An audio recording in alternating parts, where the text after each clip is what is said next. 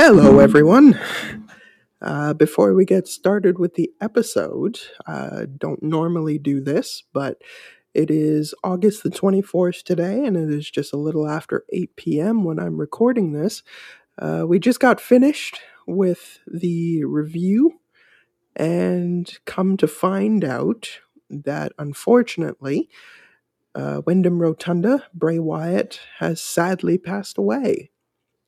And of course, giving the condolences and the respect out to the family of Wyndham Rotunda. He's passed away at 36 years old, which is a terribly young age.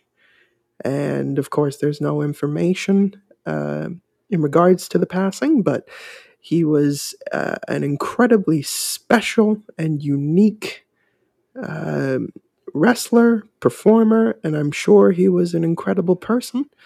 I've gotten to see him a few times live, and he was spectacular. Got to watch the debut of The Fiend at Summerslam those many years ago with Just John. And so he's left us, so it is just me right now in the studio, but I just wanted to open up the episode because we're going to be talking about Terry Funk's passing as well. So this might feel a little bit heavy, with a lot on the mind in the wrestling world in terms of these tragedies. And just wanted to issue the condolences out to everybody that is suffering at the moment. And if you are listening to this episode here today and you are dealing with any of these losses, if they have touched you personally, because as wrestling fans, we do tend to take a lot of these characters home with us, and they become a very personal and distinct part of our lives. We would like you to know that we share in your sorrow, in your pain, and wish you all the best. And as you listen to this episode, we hope that you might be able to find some cheer and some comfort. And to the families of the past, we wish you nothing but the best through this troubling time. So, respectfully, on with the show. He's got the whole world in his hands. He's got the whole world in his hands.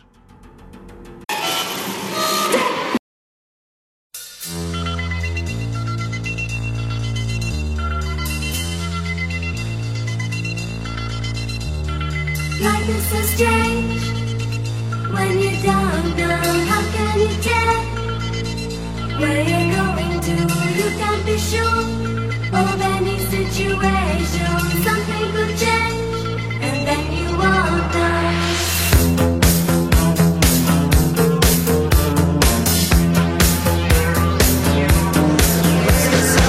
Where do we go from here?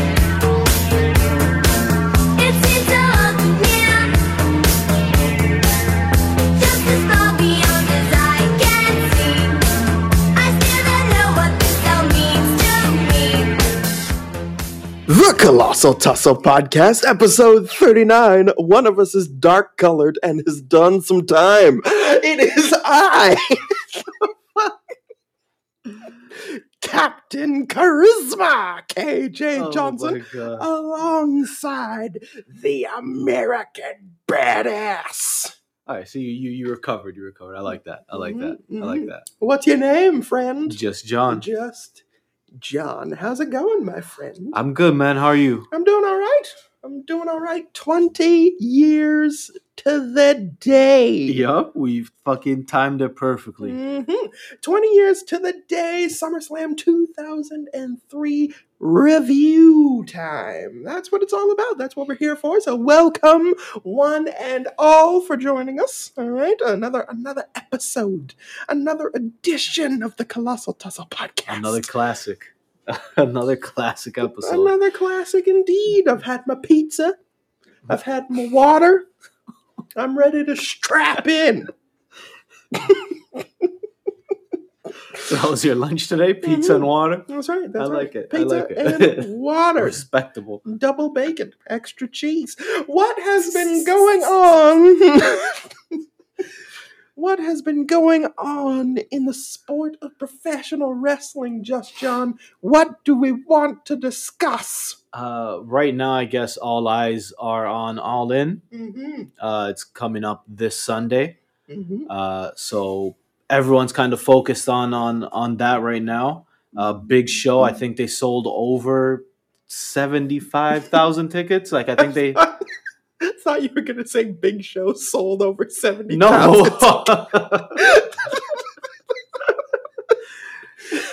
Although, he might still be a draw. We don't know. I don't think. We don't know. I don't think he is. His name isn't on the marquee, and maybe that's why we're not at 90,000. Maybe that's why we're not the there. day Big Show sells 80. Oh my God. You never know. But yeah, all eyes are on AEW right now. Big pay-per-view coming up. Yes. From Wembley Stadium. Indeed. Yeah. Indeed. From old Wembley. It's gonna be emotional. It's gonna be quite a night. The card is looking pretty good.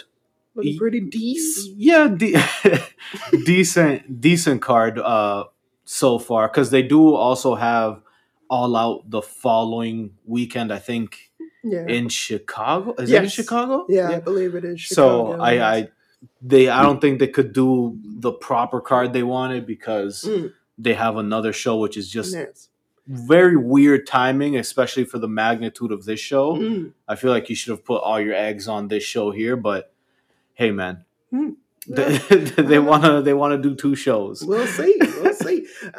But yeah, it is a momentous achievement for sure. It's officially sold more than WWF in SummerSlam 92. Yep. It has done some of the biggest numbers in terms of ticket sales in a lot of events, not just in AEW, but in a large portion of North America as well. Yep. North American companies, I should say. So, do you think if this pay-per-view goes well, that they're in proper standing to be some real competition? Listen, I think this is a great thing for them. It's clear that they're going in the right direction, but it is, the UK. They don't get that many pay-per-views, so a lot of fans are going there because so you think it's just because it's wrestling? Yeah, not because of AEW. You're one of them.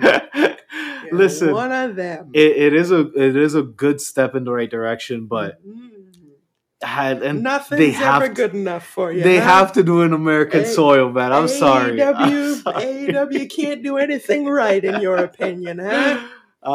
They sell out more than 80,000 bit. Well, it's only because anybody could do that. My God. Listen, man, it's a step in the right direction, but I think it's gonna take more than that to be proper competition for the Big E. For the Big E. Interesting. Yeah. Okay, well, I mean, listen, yes, big step in the right direction. Do you think, listen, Edge apparently is not re-signing with the WWE. That was a shocker. Yeah. Apparently his last match, his terms for staying had been rejected, or at least not approved of. So do you think that he's AEW bound? I don't know if he's AEW bound as soon as All In. Yeah. But do you think he's AEW bound in general? It's tough, because if he does go to AEW, I can see them putting him in there with Christian, who's already there. But Christian is having such a mega heel run. The best TNT run, even though he's not actually the TNT champion. So it's like, I don't think they're gonna want to mess with what he has going on. So if he does, I can see him maybe later on in the year. Once this kind of dies down a bit, they can bring in Edge. But as far as All In, I don't think we're seeing Edge in All In. I doubt it, because I don't know if it's a situation of his last match just happened to coincide with the end of his contract, or if his last match has happened, but his contract is still ongoing, which is always possible. From what I'm hearing, like around the internet, is that he still wants to go. Like he's not planning on retiring. But it would be interesting to see him in AEW. There's a couple guys in there that would be an interesting fit to have him work with. So it'll be but again, it's pro wrestling. Anything can happen. So I don't put it over Tony Khan to send a private jet, fly him out. Yeah. Get over here. We need you. I mean, it is interesting that Christian was inserted into a match just days away from the event when he was originally not supposed to be there. So, and of course, AR Fox has his visa issues, but they could have picked anyone else to replace him, and they chose Christian Cage. So I don't know, Christian versus Edge for the TNT title. What a way to return! Wait, what a way to debut! Is Edge's dad alive? I don't know. Oh, okay. I have no idea about Papa Cope. Because knowing Christian, I don't know. Yeah, he would. He would go for the jugular. He would. At the moment. It's all about dead dads. Jesus. At the moment. He loves dead dads. This is a terrible gimmick. Comes out on Dynamite and he's like, listen, I heard that you had a dad. And now he's dead. You know it's bad because the second he's like, I heard you had a dad, everyone in the crowd was like, oh fuck. No. I love it, man. I heard you had a papa. I fucking love it, man. Oh well. Yes, interesting. You know what I would like to see? I don't know if they're going to do it, but you know what I would like to see in a little cameo, perhaps, is to have Bret Hart in Wembley. And to also have the Davey Boy Smith Jr. I would like to see them both there. Davey Boy Smith, what has he been up to? Like, is he still even wrestling? Well, he was signed to a contract to WWE, right? Where he was wrestling exclusively dark matches and then got fired. He was in New Japan. I remember that run. I know. Yeah, so I mean, I'm sure he's still around. I don't need to see him in a wrestling capacity. Oh, you just want to see him there. Pair of them to be there. I think that would be a special little nod to the people that last main evented in Wembley Stadium. I think that would be a nice little touch. And it sucks that Regal left I know, because that would have been perfect. Would have been mega. Oh my god! Mega. But I mean, did you watch Dynamite? Did you see Jericho and Ospreay kill it on the microphone? Listen, I even tweeted it from the Colossal Tussle Twitter's account. Remember to follow us at the Colossal Tussle 1 on Twitter. Right. It's active now. But I just love that whole episode of Dynamite last night. Just felt so. It had like this weird aura about it where it was like unsettling to a point. And once that Ospreay and Jericho contract signing happened, I was expecting same old. They argue about nothing. Absolutely. Someone goes to the table, but this was intense. Yes, this was beautifully intense. Well, Ospreay has this aura about him and this kind of charisma that's unlike anything. I guess you could kind of compare it to, say, Eddie Kingston, perhaps, in the way that his promo delivery. And he can make any situation just seem real in like an instant. Yeah, it was like just really talking and all of this discussion about putting his stepkid through school and being the guy to defeat Omega and Okada and Jericho in 2 months. Yep. That's pretty good. That'll up his stock. And it's like, wow. I mean, that's pretty good. I mean, for I think Jericho would be on the last of anybody's list as somebody that they'd want to match up against. What's his name? Who's gone? My God, my Ospreay? brain is not working today. Ospreay. Good Lord. Yes, Ospreay. I just said the man's name. My brain is not working today. Shit. Yeah, I didn't know the word Kleenex. this morning completely forgot the word Kleenex. Listen, it happens, man. It happens. Honestly, but yes, but I'd say he's on the last of everybody's list as somebody you'd want to pair him up against. But be that as it may, I mean, they made me want to see it. Listen, they made me want to see the match, and that speaks to both of their mic skills, because when the match was first announced, I'm always on Twitter and everyone was bashing this match. They're like, who the fuck wants to see this match in 2023? You really want somebody that can kind of match up with Ospreay exactly. But then you hear that the contract signing and you're like, yeah, I want to see this now. It's personal, which is great. You would want to see that, but Jericho seems like a great option now in terms of a story perspective. You've got Adam Cole and MJF. Who's turning on who? I gotta say Adam Cole. Right? It seems like they're going into that direction. Oddly enough, MJF seems to have naturally become a babyface, and it's kind of wow. It's kind of strange. Honestly, especially with him doing the whole he hasn't had any friends before, yada yada yada. He doesn't know how to. It just feels like Adam Cole's the one that's going to turn. But then you also have Roderick Strong in the mist there too. So the main event is going to be interesting. Having them perform on the pre-show is kind of weird. I don't know how I feel about that just yet. That is a little irritating.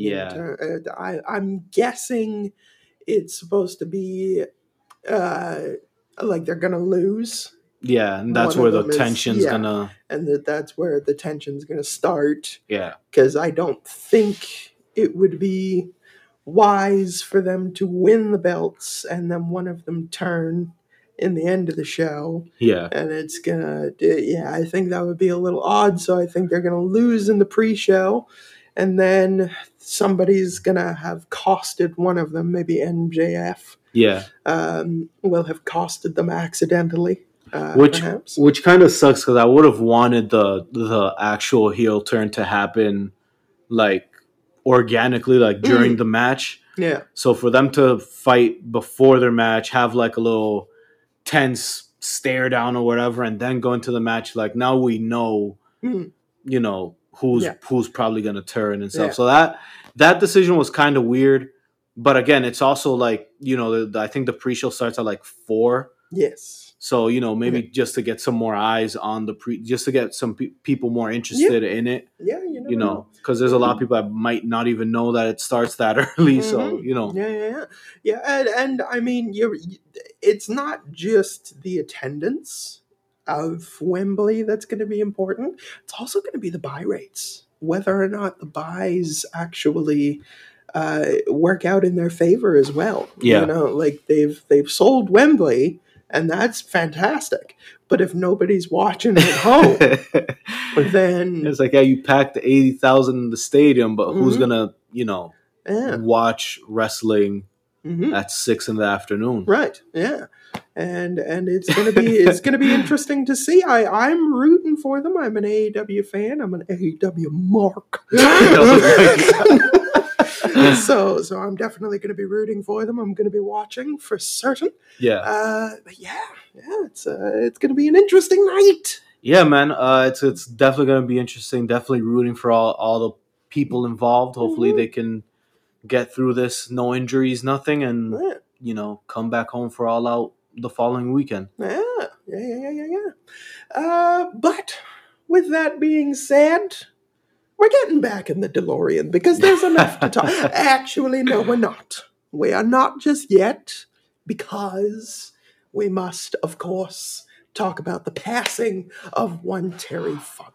Oh yeah, yep. And I had that in mind as I was coming in here and completely forgot with all this all-in talk. That's just before we get started. Of course, Terry Funk, the Funker, forever, and all of that fun stuff. A legend of the business, of course. Yep.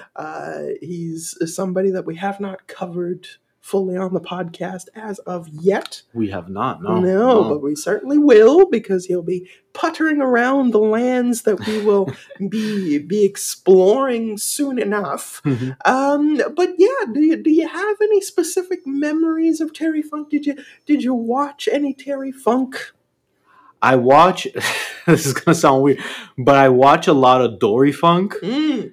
I know I picked the wrong brother. It's an interesting funk to choose. Listen, I love Dory Funk, and so I watch his Japan tag matches with his brother Terry, and they're always fantastic together. So rest in peace to Terry Funk. Man. And Terry Funk has done extraordinary things. I mean, he helped cement ECW as a formidable platform, and I think in its early stages. And I think to this day, he's one of the few or only people to go from a very skilled mat wrestler to like a hardcore legend. That I can think of. That he's like one of the only guys that's done that transition. Yeah, well, I mean, it transitioned and made it work, and also he was revolutionary, not just in the 90s in the hardcore element, but also way back when in the 70s and 80s. I mean, you got the Terry Funk,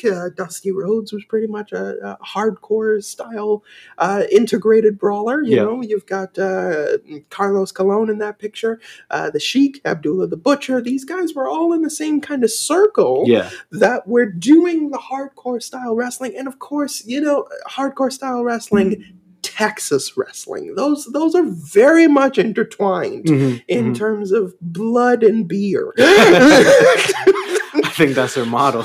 Exactly. And for Terry to adapt to that and recognize that he can't do, hour-long Iron Man matches anymore, and he can't do that kind of stuff. He's not NWA champion anymore, and he's able to transition nicely into being a hardcore legend over there in FMW with Cactus Jack and revolutionizing there. Even in the Japanese scene as well, going over there and doing hardcore, certainly, exploding barbed wire matches and hardcore matches like that. Yes, so I think anybody in professional wrestling today that has a wrestling base and background, but is able to dust them up like a John Moxley, let's say, I think they owe a lot to Terry Funk, because Terry Funk kind of laid that foundation for them.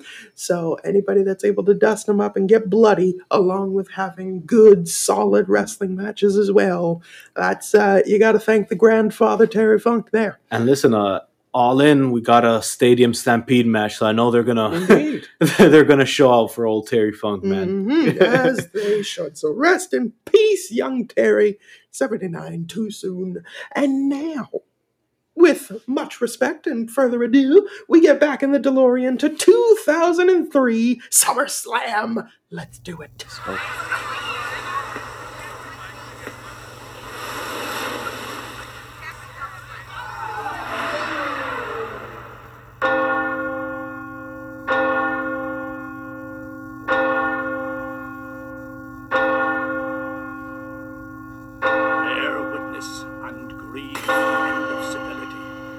Because tonight, wars will be waged on the most brutal of battlegrounds, for it exists inside a structure that confirms there is pure evil in this world. It exists inside minds to which the unthinkable springs to life, and it exists inside the squared circle before your eyes. Ask not for whom the bell tolls. It tolls for thee, for the men whose virtues have taken a back seat to greed.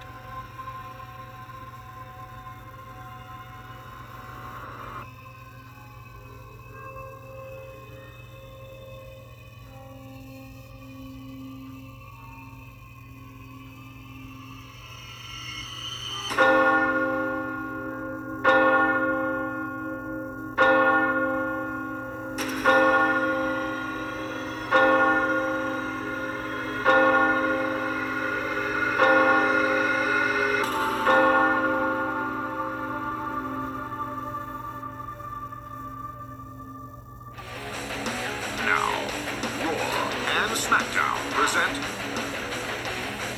SummerSlam. We've made it to SummerSlam 2003. Yep. Where we last left off was Vengeance. Yeah, man. Vengeance 2003. SmackDown only pay-per-view and an absolute banger of a pay-per-view, I might add. There was basically no faults to that pay-per-view whatsoever, so I was super excited popping in SummerSlam 2003 and getting ready to view it. Yeah. Yeah. So Because there hasn't been any pay-per-views in between this one and Vengeance, so we've had a couple. We've had a decent amount of time to build up to this pay-per-view. Absolutely, and both shows are bringing their A game. We have the WWE title match, the rematch from WrestleMania, Brock Lesnar and Kurt Angle, and then we also have the Elimination Chamber. Yeah. 10 tons of steel designed to punish the human body. And the only female on this show was Sable, Well, who was now. what? We also had Lillian Garcia. Oh my bad. We also had Lillian Garcia singing the national anthem. So, all right. see, women, you guys complain too much about Equal 2003. Come on, man. representation. Equal representation. Like, you guys had just enough screen time, even more screen time than, let's say, the Big Show. You know, so Exactly. Big it's all show. fair. It's all Big fair. show Yeah, it's is all getting fair. less bill. Listen, your quality matches the amount of time given. Oh my god.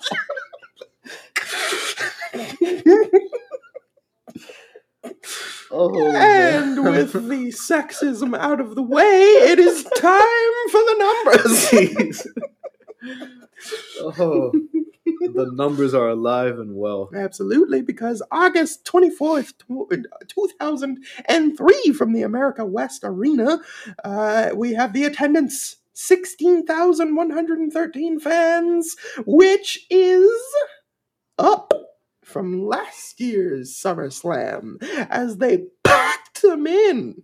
And they had less of a packing in with 14,797 fans. The pay-per-view buy rate, a 0.94, which is 415,000 pay-per-view buys. This is down, and down quite significantly from 540 of the last year. Yeah. So, I mean, buys are down, attendance doing pretty good, bigger arena, so that's nice. But yeah, there we are. And then, of course, we have the Raw Rebound. The drugs from my generation, I'll take the fall. The state, across the nation, and it's a sin. The cops, the fakes, the fraud, they're messing with me. Come on, come on, come on, let's get it out. Move to the music, play that good music, move it to the music. Yeah, so it's the Raw Rebound. The Raw Rebound. Brought to you by Lugs. Like what? Anyways, I wonder if they make those shoes. they still do. Do Yeah, they? yeah, Nice. they still. I used to fucking love Lugs. Oh my god, I was all about Lugs. weren't they just off-brand Uggs? They might have been. Yeah, They might have been, but they were so comfortable, but they were such bad quality. I remember wearing Lugs, and literally the backs of them disintegrated. I remember that the sole would go out like almost immediately, Yeah. and then you just had like the slipperiest shoes in the fucking world. Yeah, it was absolutely terrible, but they looked so great. Anyway. So what's been happening on Raw? Yeah, so as you guys remember, Vengeance, our last pay-per-view, Vince made a whole thing about him going to Raw and confronting Kane for Confront that son of a bitch. for hurting Linda. So he does show up. They bring Kane out. Kane's all chained up. Yes. They're doing this whole thing where police have to bring him into the arena every time. Because he's an unleashed monster. And The presentation is incredible. It's amazing, yeah. He looks awesome. And in my mind, I'm like, okay, he's all chained up. Vince is probably going to smack him around or something. But then Vince says, unchain him. let him loose, So they unchain him. He goes up to the ring. Him and McMahon have a stare down. McMahon then, he's about to berate him, and then he kind of starts thinking. He's like, wait a second. I could have a monster to do all my bidding, all my things. And then he's like, I can forgive what you did to Linda. It's fine, whatever. like that's things of the past. That's cool. Yeah. And he starts like planning all this shit, and right then, Shane's music hits. Here comes the money. Yeah, here comes the money, and he makes a beeline to the ring and starts attacking Kane. So that's son for mama. Yeah, so that's basically been what's been going on Raw, with Shane fighting Kane, and then later transitioning into fighting Eric Bischoff, because Bischoff is insinuating that he slept with Linda McMahon. That's right. Various times. So now he broke into the house. He made out with Linda forcefully with her hands tied behind her back. Yeah. So now the program is now in Shane versus Eric Bischoff, which we're going to see later on tonight. Yep. Yes. And what's been going on on SmackDown? I mean, tons of stuff has been going on SmackDown. We've got Brock Lesnar turning heel. Oh yeah, aligning with the Vince? McMenace. Yeah. Yep. Yes, the McMenace rage is on. Who has now got Brock Lesnar, who is gunning for the WWE title, who is going to be taking on Kurt Angle here tonight. We've got all sorts happening. This took place inside a steel cage. So the night after Vengeance, Kurt Angle comes out. He's like, hey, listen, 4-time WWE champion, this is great. And you know what? When I had my neck broke and I was in the hospital, you know who was there for me? The guy that broke my neck, Brock Lesnar. And he earned my respect by breaking my neck and then forcing me to compete at WrestleMania, where he beat me. Beat me by almost breaking his neck himself. So all the respect to Brock Lesnar, concussions and all. And Brock Lesnar is like, I respect you, Kurt. I love you, Kurt. And I love you so much, I want my WWE title rematch. And Vince McMahon is like, no. You have to earn your shot. You've got to earn it again. And Brock Lesnar is like, I will earn it by kicking your ass. And Vince McMahon is like, you're on. No problem. Next week, inside the steel cage. And guest referee will be your best friend, Kurt Angle. Okay. Yeah. So the following week comes, and of course, they have themselves a minor match. I don't understand why. Because it was a swerve. A swerve of all swerves. Kurt Angle trapped inside with both Vincent Kennedy, McMenace, and Brock Lesnar, who decided to beat the holy piss out of Kurt Angle. But nothing compared to the absolute murder spree that Brock Lesnar proceeds to go on, where he murders Spanky, first and foremost, using the steel post to his advantage, a press slam. Very vicious, very disgusting. But it pales in comparison to one Zach Gowen. Yeah. This is the infamous match. Yeah. Zach Gowen, who gets absolutely murderized. Absolutely murdered by Brock Lesnar.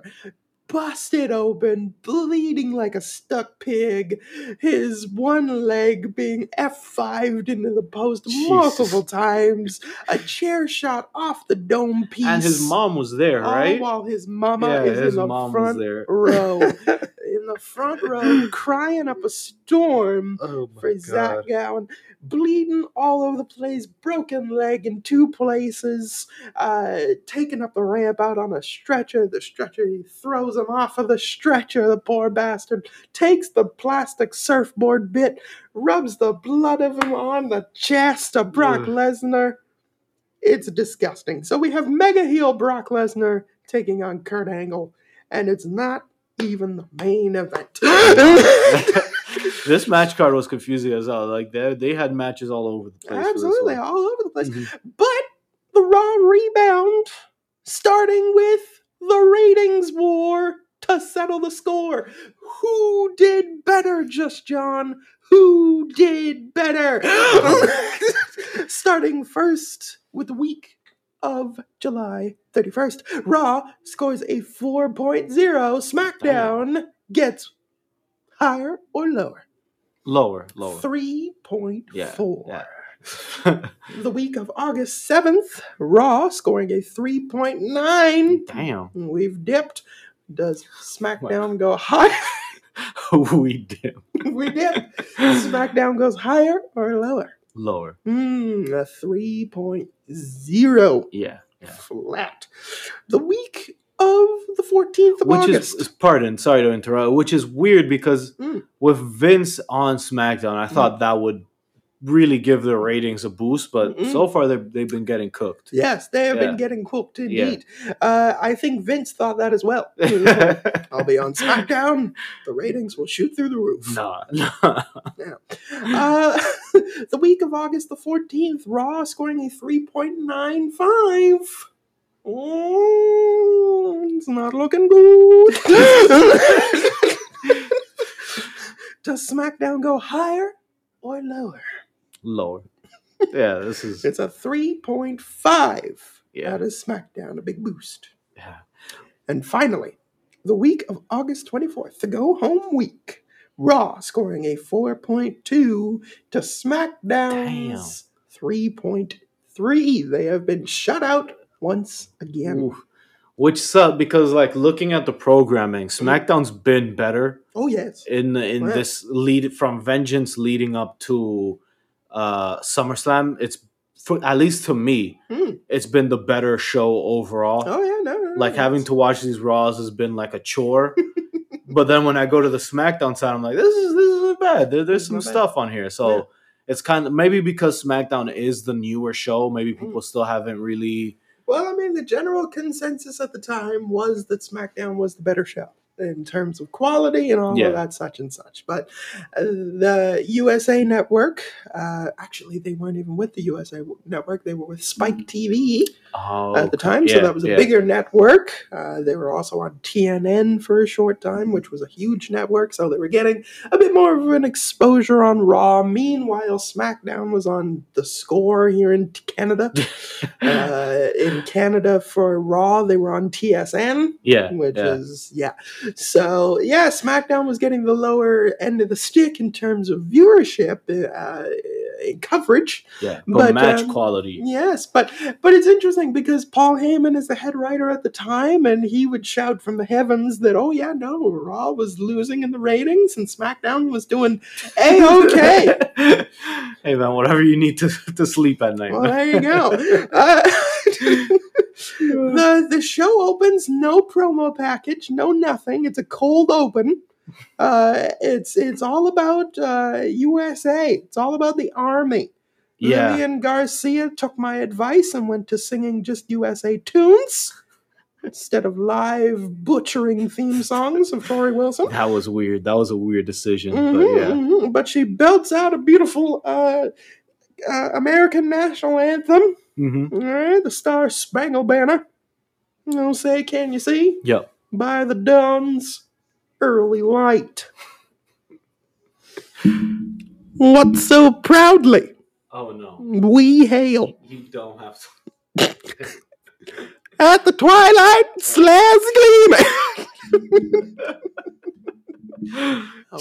I'll stop there. I won't give you the satisfaction of these pipes. Oh my god. Right? But we had no promo package, and then all of a sudden we got a promo package, and it was a pretty good one. It was a pretty good one. So I mean, it's interesting. A lot of death imagery. A lot of people that looked like they were going to be hanged. And slaughtered.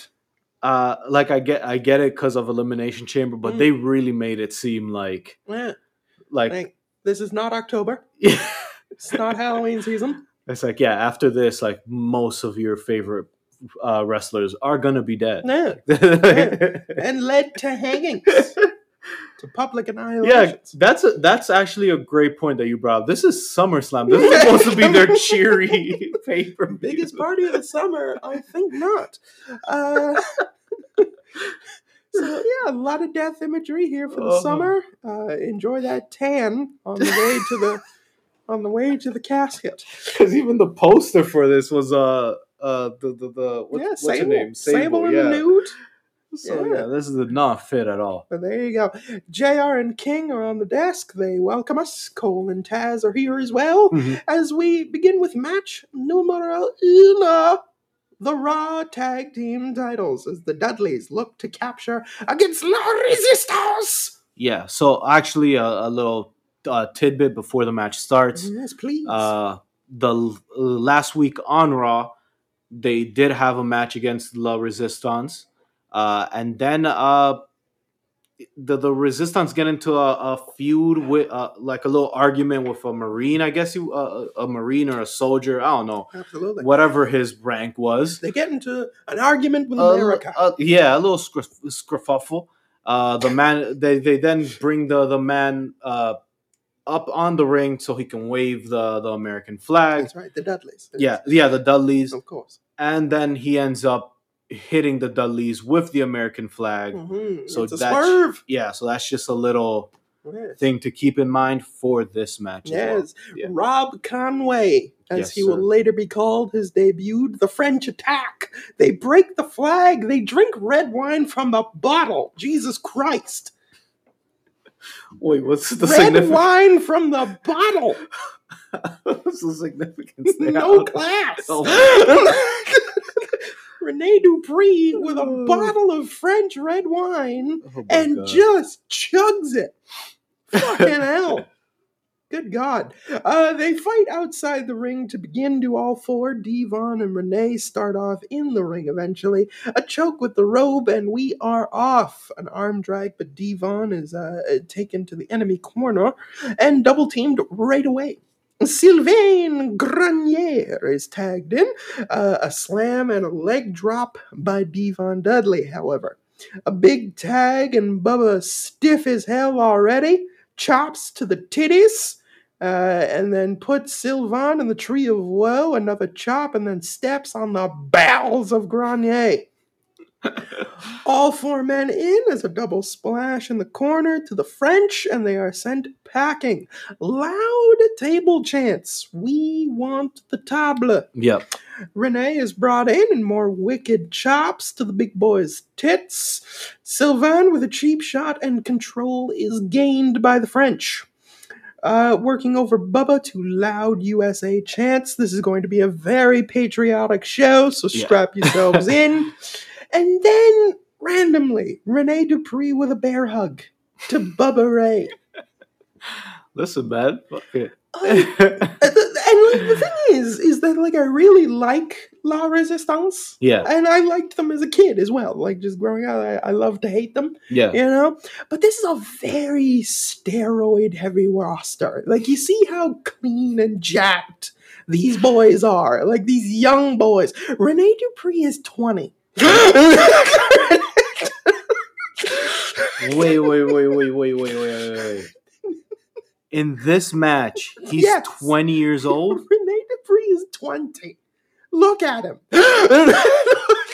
Holy shit. And, like, this is what I mean, but like, a very steroid-heavy roster, and, like, so everybody from this period is a flash in the pan.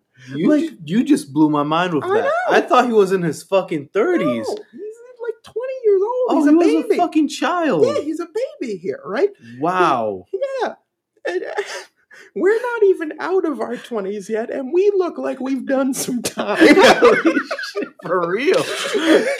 This man looks jacked up. Yeah. Like, goddamn. But this is the thing, because they're so steroid heavy, they only last a couple of years, because once Chris Benoit dies and they do the investigation into the steroid stuff, they crack down on all of these people. Yeah.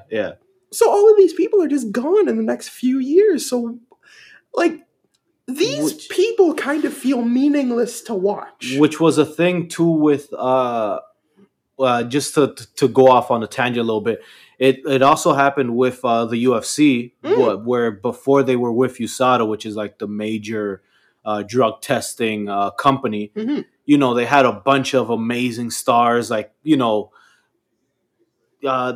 every division had a major star. Uh-huh. And then USADA comes in, they crack down on steroids and all this stuff, and all these guys just started dropping like flies. Absolutely. And you're seeing the same thing with WWE, where you get these larger than life guys, but as soon as you crack down on the steroids and all that stuff, it's like Yeah. there's no point on watching them anymore, because Exactly. their career is just not, they can't do the same things that they were doing. Because they don't look as good anymore. Yeah. They probably don't feel as confident as they did. Yep. Because, like, even though these guys are green, they're still getting, like, amazing heat. Mm-hmm. They're still going toe-to-toe with the Dudleys. Like, you can tell, like, these are just young boys. But Yeah. at least they're young boys that physically look the part. Yeah. Whereas in a couple years' time, neither of these dudes are here. Neither is Rob Conway. And And you know, same thing. And it's also a thing with, you know, once you do a 20-minute match, when you're on roids, you can just be like, fuck it. Yeah. Let's go another 20. exactly. You know, let's travel to wherever the fuck we got to travel to. Let's do another 20 over there. But Mhm. once they take that out and you actually feel how much pain you go through in a wrestling match, Yeah. because everyone likes to throw the predetermined shit. But, you know, wrestling takes a lot out of you. Yeah. And if you're doing Exactly. that with no, you know, substances or anything like that, Exactly. it can take a toll on you. Honestly, look at that saggy piece of skin like Ric Flair. Like, Yeah. he's a husk. Yeah. And that wasn't just booze, folks. So it's crazy that these guys were 20, man. Holy Mhm. shit. A Bubba Bomb to Sylvan, and then he's finally getting the hot tag to Devon, who cleans house with flapjacks and power slams. Rene Dupree is the legal man, flying forearm by Devon, leading shortly thereafter to miscommunication by the French for a near fall. A double spine buster to Devon. Bubba is in, and all four men are in again. Suck this punches with the flip flop and fly by Bubba to Rene.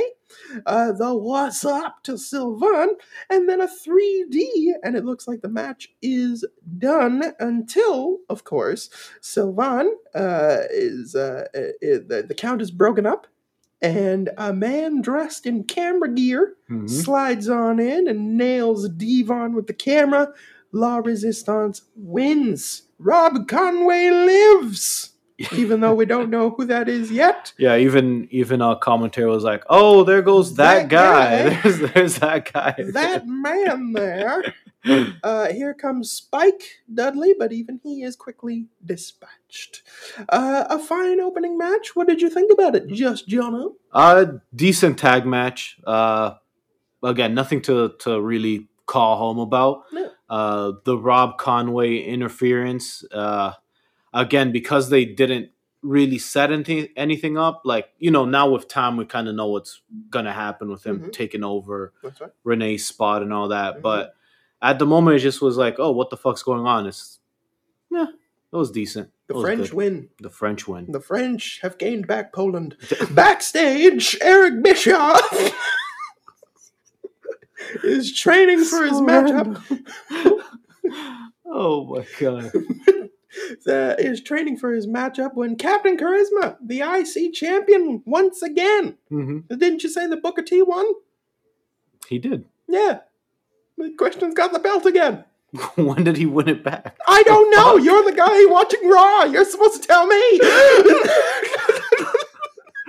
Holy shit! Yeah, he lost the belt. I guess he won on one of the Raws. I guess. Unbelievable.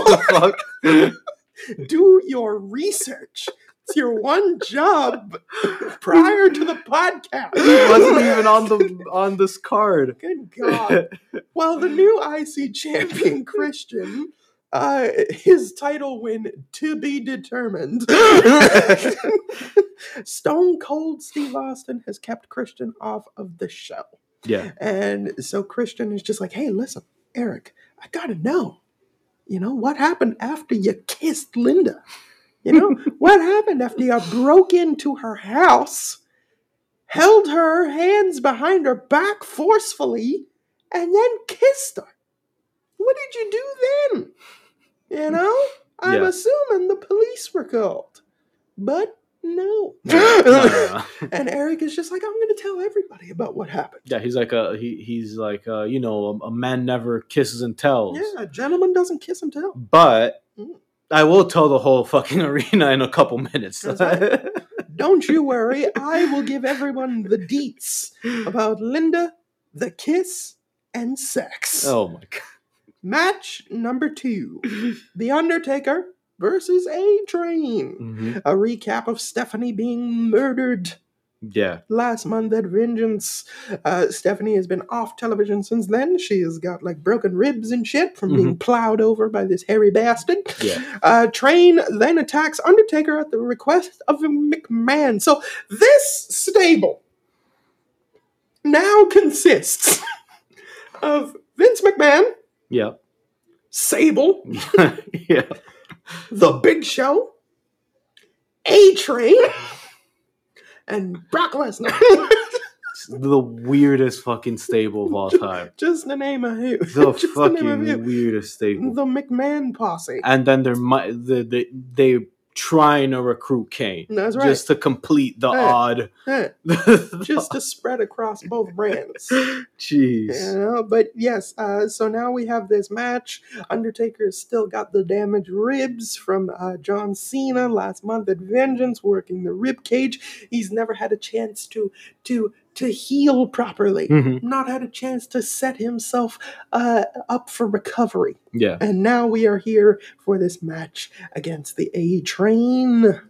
Sable comes out with A-Train here, a headlock shoot off to start, a knockdown by A-Train.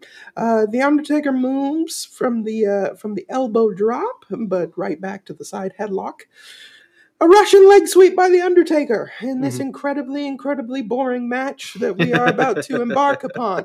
I say Sable comes out here, but I don't explain why. Sable is basically a trophy that A-Train has earned on behalf of Mr. McMahon's violent requests. Listen, man, early 2000s. So a great time for women's wrestling. Sable walks out, touches A-Train's chest, and then sends him off to war. Jesus. Yes. So yeah, she's out here. Russian leg sweep by The Undertaker. Big running DDT by Taker, only gets 2. An old school time, but it is blocked by A-Train, a flying clothesline instead. This time, we get the old school. Second attempt is connected. A knee to the snout and Irish whip. The Train blocks and throws Undertaker to the outside. Outside now, A-Train picking up the Undertaker and a back into the steel post. Taker is worked over for a long old time, a suplex and a cover for a 2 count, a sleeper by the Undertaker for a moment, but a back suplex out by Train. On commentary, Michael Cole decides to really get us an in-depth of the relationship between Sable and A-Train and their physical interactions by saying, you saw the other week, Sable comes out running her hands through his hairy chest, grabbing his nipples. Listen, we've come a long way with Michael Cole, man. We've come a long way with Michael Cole. Oh, man. Taker fighting back into a double clothesline. Both men are down. A big boot leg drop combo only gets 2 count for the Taker. Leg drop on the apron. Then a running corner clothesline 2 times. Trying for the last ride, but it's no chance. The referee gets knocked down. A derailer, but it only gets a 2 count as the referee recovers. A clothesline from the by God depths of hell to the referee. The Undertaker, he's down. Train goes and gets the chair, but ends up getting a big boot by Taker. Somehow, it is only a 2 count. A tombstone is attempted. A-Train gets out, but the chokeslam is able to hit and win. Post-match, Sable starts to touch up The Undertaker. Starts to grab him by the nipples. Do dead men get horny? I don't know. Oh, okay. I don't know, but American badasses sure do. Oh, It's all gross. It's all gross. But Taker goes for a chokeslam attempt, but he just holds Sable in place while Stephanie McMahon returns, running in her heels down to the ring in order to kick ass. They punch at each other for a little bit until Sable is saved by A-Train, who pulls her out. This was a nothing match.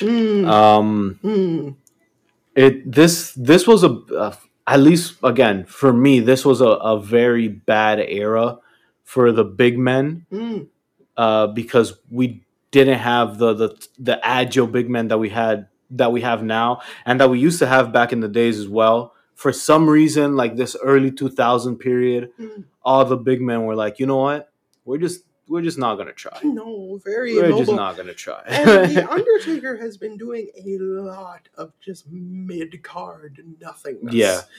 Big Show, A-Train for all of the spring and summer with only a minor stopgap of John Cena. Yeah. And even still, that was mid-card. Which is weird because Vince always holds Taker at such a high regard. Yeah. You would think that, like, in this era where there's not really much star power, that Taker would be featured more as a leading role guy. But he's just been taking at least for this year, he's just been taking a back seat. He really has. Yeah. He's going to pick up in a little bit. Mm-hmm. But my God, he has had a good, solid 6-month period because he's only returned at the Royal Rumble. So he's only returned at the beginning of the year. And I think isn't this the year where he faces A-Train and Big Show at WrestleMania? Yeah, we just did it. Yeah. So it's been a rough year for the Dead Man. Rough time. Backstage, Chris Jericho gets ready to lose as the Elimination Chamber match is hyped up front with two people I don't know. Is Jonathan Coachman.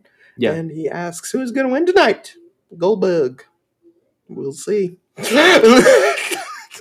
Match number 3, Eric Bischoff and Shane McMahon. We have a kick-ass promo package here.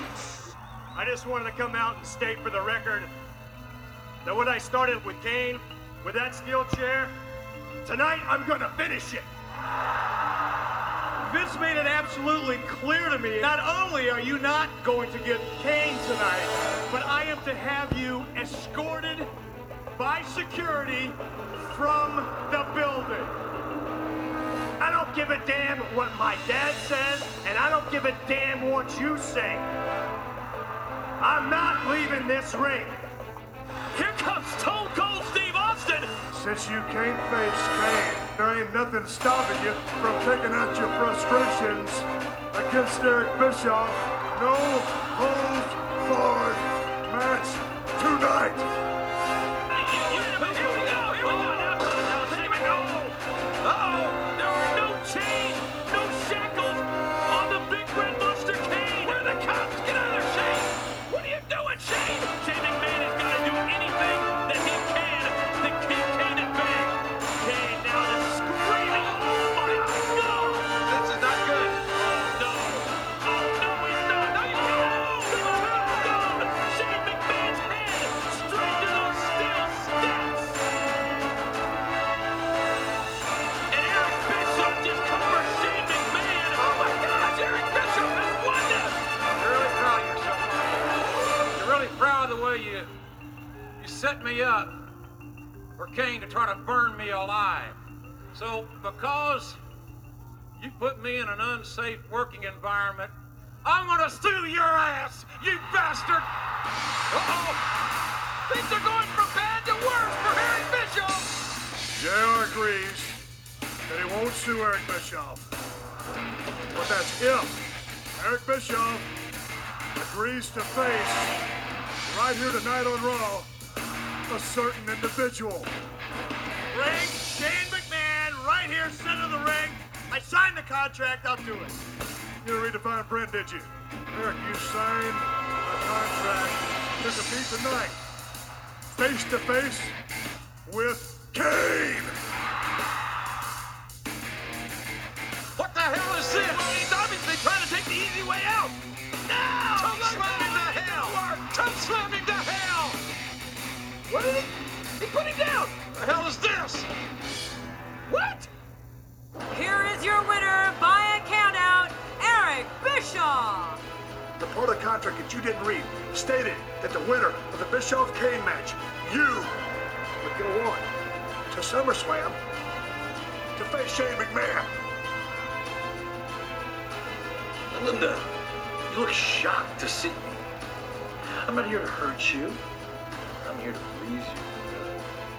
But I am going to hurt your son, Shane. Spoiled little rich bastard. Got WCW, the company that I built, handed to him on a silver platter. I'm going to beat him to a bloody pulp. Oh, Linda, don't even try it. You'll enjoy it so much more that way. What do you say? You show me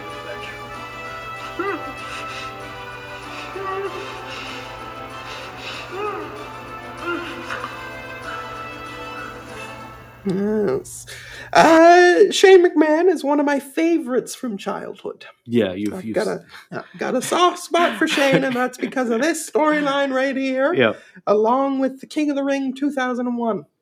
Yeah, I used to think you were joking when you used to say that, but over the years, getting to know you, yes, I can see that you actually do really, really love Shane McMahon. Yeah. Love Shane McMahon. Didn't you get one of his dollar bills? Yeah, I've got 30 of them. From WrestleMania 32, I've got 30 of them. 30 of them. Oh my God. I also have his jersey upstairs. As soon as the doors opened to WrestleMania 32, literally, and you know this to be very unique for me, I literally ran. Oh my God. Through the stadium to find a concession stand in order to buy the Shane McMahon jersey. As a person that's had gym class with you, I understand how rare that. Yeah. Remember the gym class where I showed up without the uniform and I had to do push-ups in dress shoes? I was forced. But I have a lot of respect for that teacher, because after a while he just kind of saw that me and you were just not going to participate. He was like, you know what? All right, you guys, it's fine. You guys just do your own thing. Yeah, you're going to get a flat 50. Be grateful. But yes, so I have a lot of love and a lot of time for Shane McMahon, and it is because of this stuff right here. And so when this match happened, even though I know that it was absolute dog shit, I still sat back and watched it with a huge smile on my face. Therefore, I took no notes other than in the middle when a certain somebody shows up. But until then, just John, in the interest of sharing the load, I'm going to need you to take it through, buddy. Yeah, so Bischoff, before the match even starts, Bischoff comes out and he's going to tell the world what happened with Linda. And yeah, exactly what you think he said. He gave it to her right up the pipe. Listen, man, he did things with her again and again and again and again, and you know he before he used to wonder where Shane got all his energy, and he said, you know what? I know now. It runs in the family. It runs in the family, and not only that, but he doesn't understand Vince McMahon because why are you having? This was so disgusting. You know, you're running around having burgers when you've got a juicy, succulent filet mignon at home. I don't get it. Every word that came out of that man's mouth was disgusting. That was just the worst. And before he can keep going, Shane thank God Shane comes in. And he goes straight for Bischoff. Shane starts off with elbows and fists in the corner. Bischoff was thrown to the outside. Then he starts walking back up the aisle. Shane clotheslines him in the back, then kicks him in the gut. Shane worked him over on the floor for a bit, tossing him back first into the guardrails. After some more brawling on the floor, Shane throws him into the SmackDown's announce table. You know, they're going 100 miles an hour for this match. Yeah. This version of 100 miles.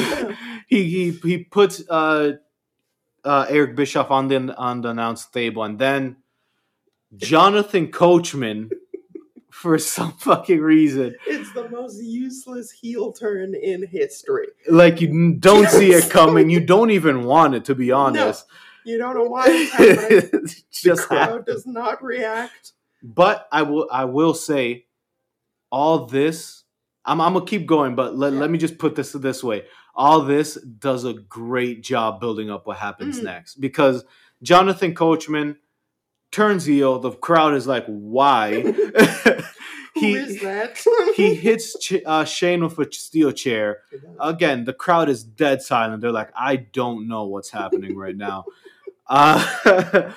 Bischoff gets on the mic. He says, slam that piece of shit into the steel steps, and fucking Coachman throws him into the steel steps. Right. Crowd is dead silent. He then gets on the mic and he says, cut JR and the King's mic. So Coachman's beating up Shane to silence because the crowd isn't booing. They're not cheering. They're just quiet. And then there's no commentary team. Coachman throws Shane back in the ring, and Eric Bischoff is like, Coachman, you take over commentary. So Coachman's doing this terrible commentary on like a live mic, so like the whole arena can hear him. So it's like the most uncomfortable 5 minutes of my fucking life. It is 5 minutes. It's so long. It's the longest 5 minutes because there's no commentary. It's just Coachman being like, yeah, take that. He's there. He's there. Mr. Bischoff. Mr. Bischoff. Mr. Bischoff. Like, he's got no bass in his voice. He's got no bass in the voice. Zero. Right? So everything is coming off really light. Because at least with a headset, it's that they have their things to make it sound better. But on a live mic, to a quiet crowd, it sounds so flat. But again, fuck it.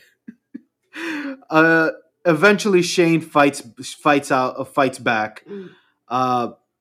He hits a DDT on Eric Bischoff. Coach then comes in and hits a low blow. And this is why I say this was a terrible 5 minutes, but it built up so nicely, because then glass breaks and this quiet, confused crowd, this comatose audience, loses their fucking shit for when that glass hits.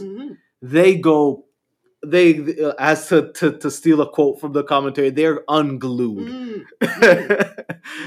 Stone Cold comes down, and Coachman says, hey, you can't hit me, because I haven't provoked you. I haven't hit you first, so you can't hit me.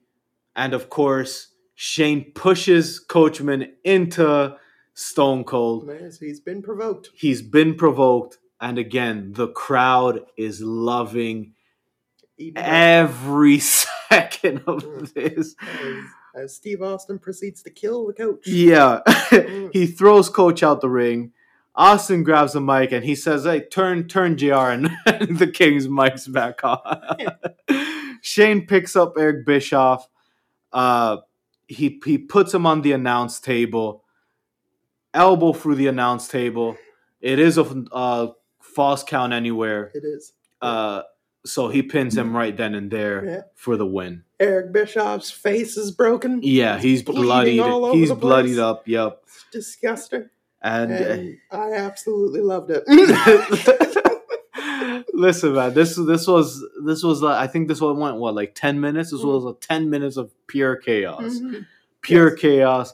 It started off slow, but goddamn, that Stone Cold interference was beautiful.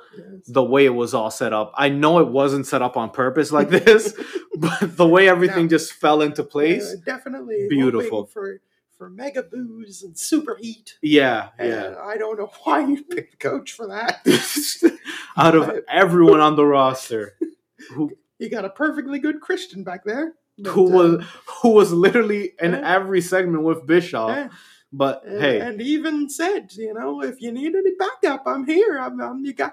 And Eric was like, I've already got a backup plan. Oh my god, it's the coach. Like, no, not a trained wrestler. Yeah. The coach. This is foolproof. Foolproof. So there you go. Coachman turns heel randomly. I know that we're not going to be discussing Jonathan Coachman too much throughout the rest of our podcast endeavor. Dang. But he goes on to have an undefeated streak. He ends up beating multiple people. Into 2004. He becomes quite the on-screen character, as a matter of fact. Yeah. And it's all just terrible. Yeah, I only remember him for his on-screen work. I don't think I've ever watched any of those matches. No, well, he fought JR. Oh my god. And he beat JR. Like government mule. Oh. Backstage, Ric Flair and Orton are in the Evolution locker room, and Ric Flair is like, listen, tonight, your only job is to make sure Triple H walks in with a belt and walks out with the belt. Mm-hmm. That's it. And Orton is like, but what if? Yeah. And Ric Flair is like, there is no what if. But Randy Orton is like, but what if? And Triple H walks in and he's like, there's no what if. I walk out the champ. And he's like, okay, that's fine. No problem. But what if? Oh my god. Match number 4. Yes. The U.S. title Fatal 4-Way, in which Chris Benoit versus Tajiri versus Rhino versus the champion Eddie Guerrero. Yes. Dominic Mysterio's father. Yes, absolutely. And as I start any Chris Benoit match, I start first with asking, did you watch this match? I did not.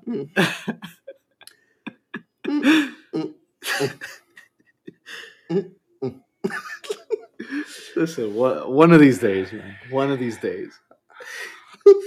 We have a low riding Eddie Guerrero, which is one of the first times. We didn't see it at Vengeance, but we see it here.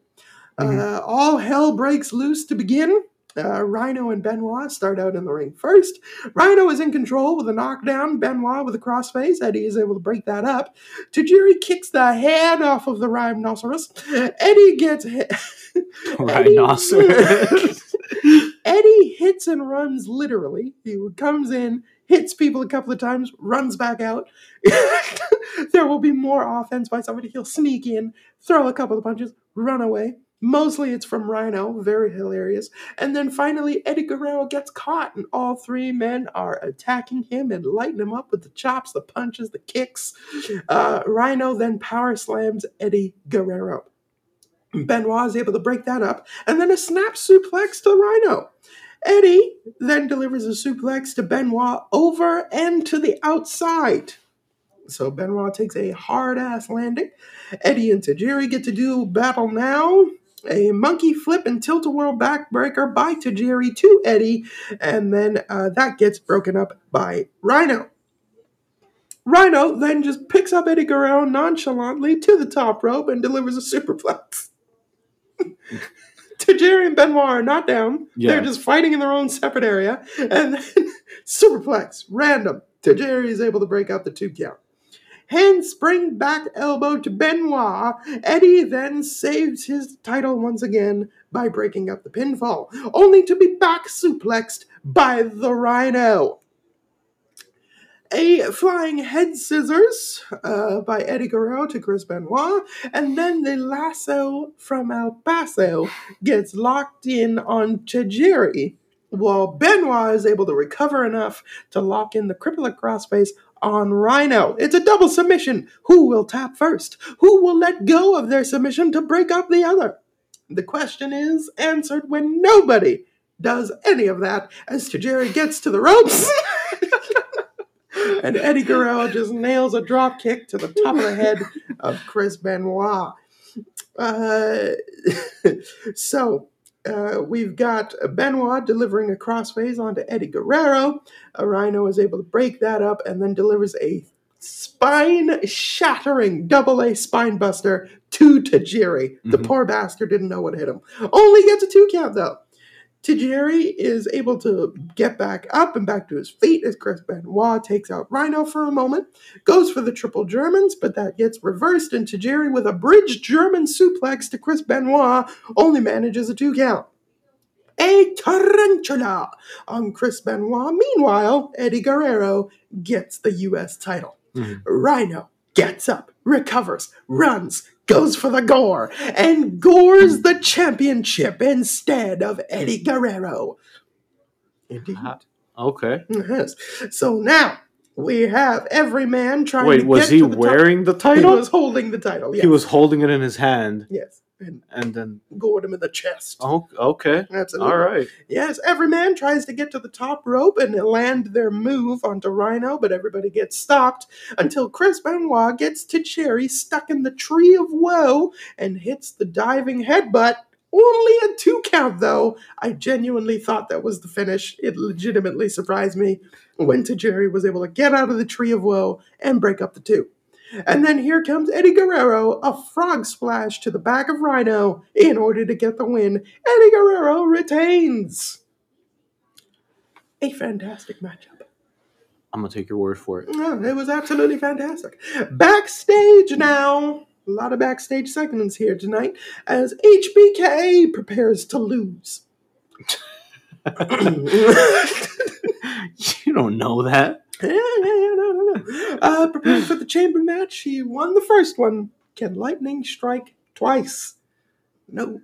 Recap of the famous and deadly attack by Brock Lesnar to our young Zach Gowen. Zach Gowen was supposed to make his SummerSlam debut tonight, fighting Matt Hardy. But because his leg was broke in 2 places, Matt Hardy was then declared the winner on Sunday Night Heat. Here we are on to match number 5, the WWE title, Brock Lesnar versus Kurt Angle. Let's fucking go. Let's do this. Let's do this indeed, Just John, because you got to call one horrible match. So now you get to call a classic. Yeah, man. Get a little taste of both. This is the rematch, Kurt versus Brock for the title. This time, Brock working heel. Kurt's still the baby face. Yes. They do some mat wrestling early on. Before we begin. How dare you, sir? Before we begin, we must discuss a sign in the crowd. Right there, hard cam. Right there. Right down the middle. Right down the barrel of the lens. Okay. La Parka equals ratings.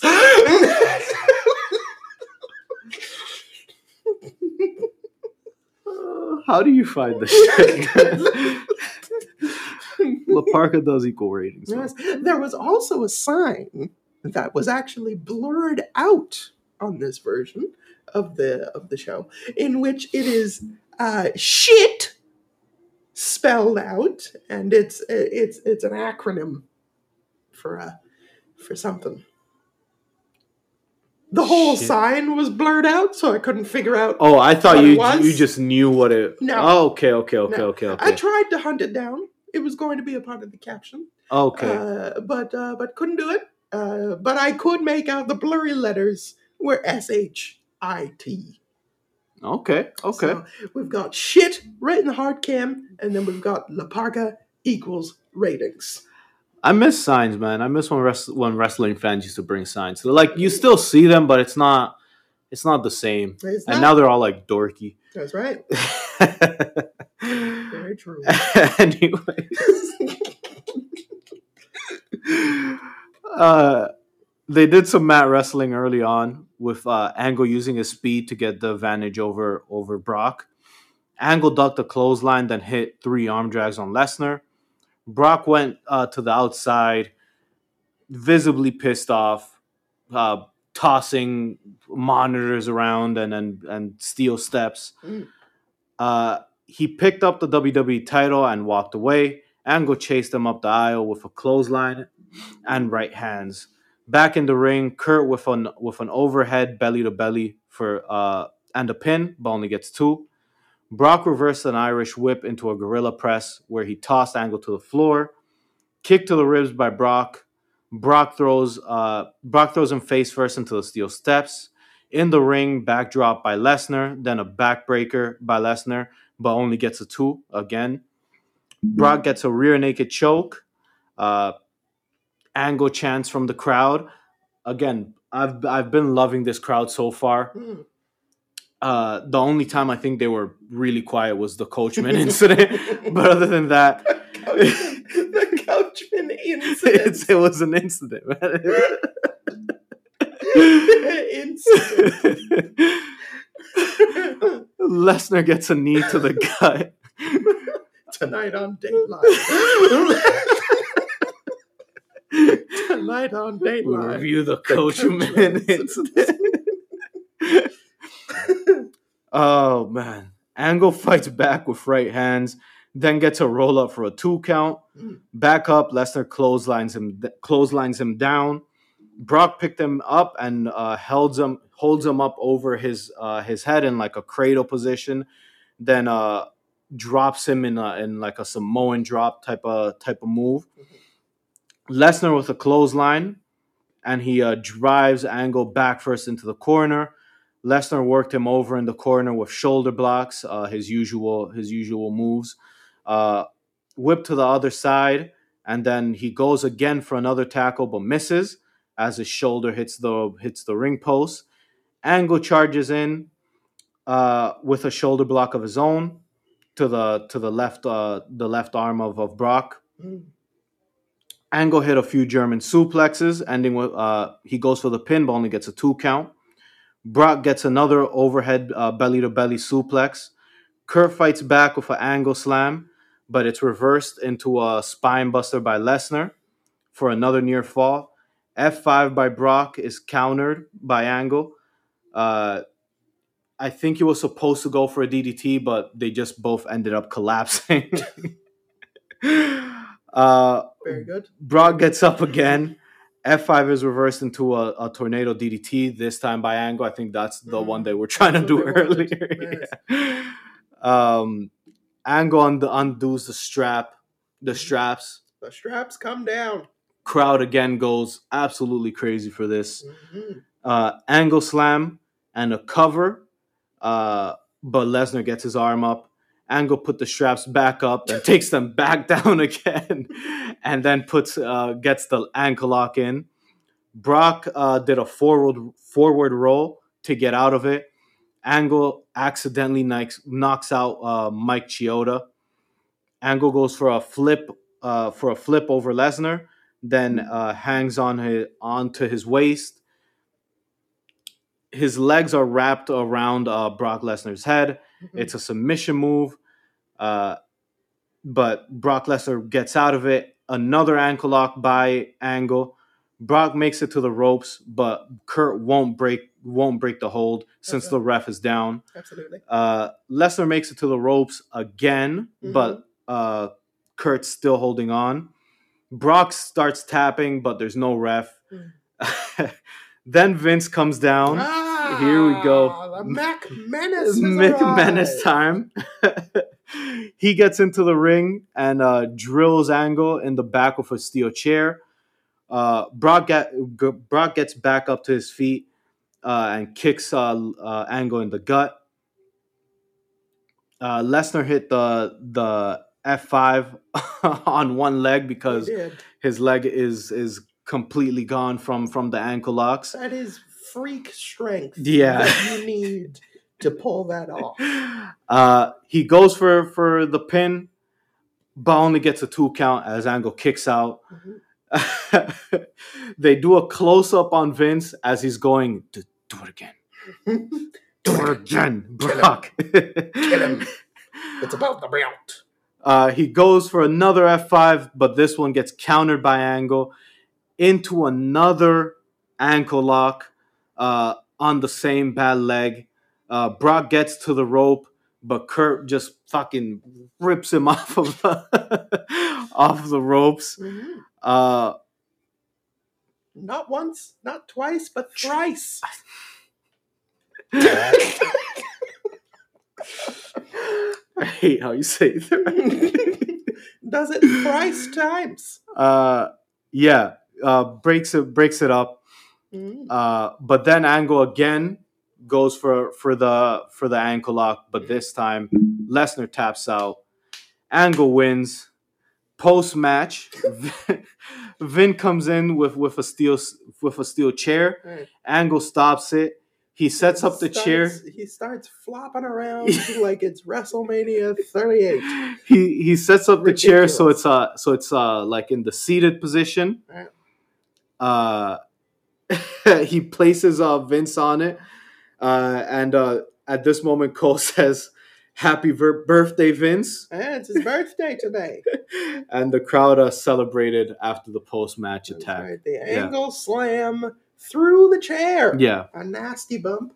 But there you go. What did you think of this match, Just John? It's unfair for me to really comment on it just because Kurt's one of my favorite wrestlers. Brock's like in my top 5 wrestlers of all time. I don't care what people say. His basic moveset gets the job done. Like it's the 5 moves of doom, but I've never It's less than the 5 moves yeah. now. But I think I've only hated like maybe 2 or 3 Brock Lesnar matches. Every other match I've absolutely loved. I don't think I've watched a bad Kurt Angle match. So when these guys come together, I absolutely love it. So I love this match, but again, I'm looking at it from a different point of view because these are like 2 of my all-time favorite wrestlers going in there, just hitting big move after big move. And even the ankle lock is like my favorite submission of all time. It's a good. So it's like I can't really look at this from like like a critiquing point of view because I love both of these guys that much. Yeah. I was bored to tears. I know. Oh my god. I know. Oh my god. I know. What the fuck? I know. And you know the sad bit is I was also bored during the WrestleMania 19 match.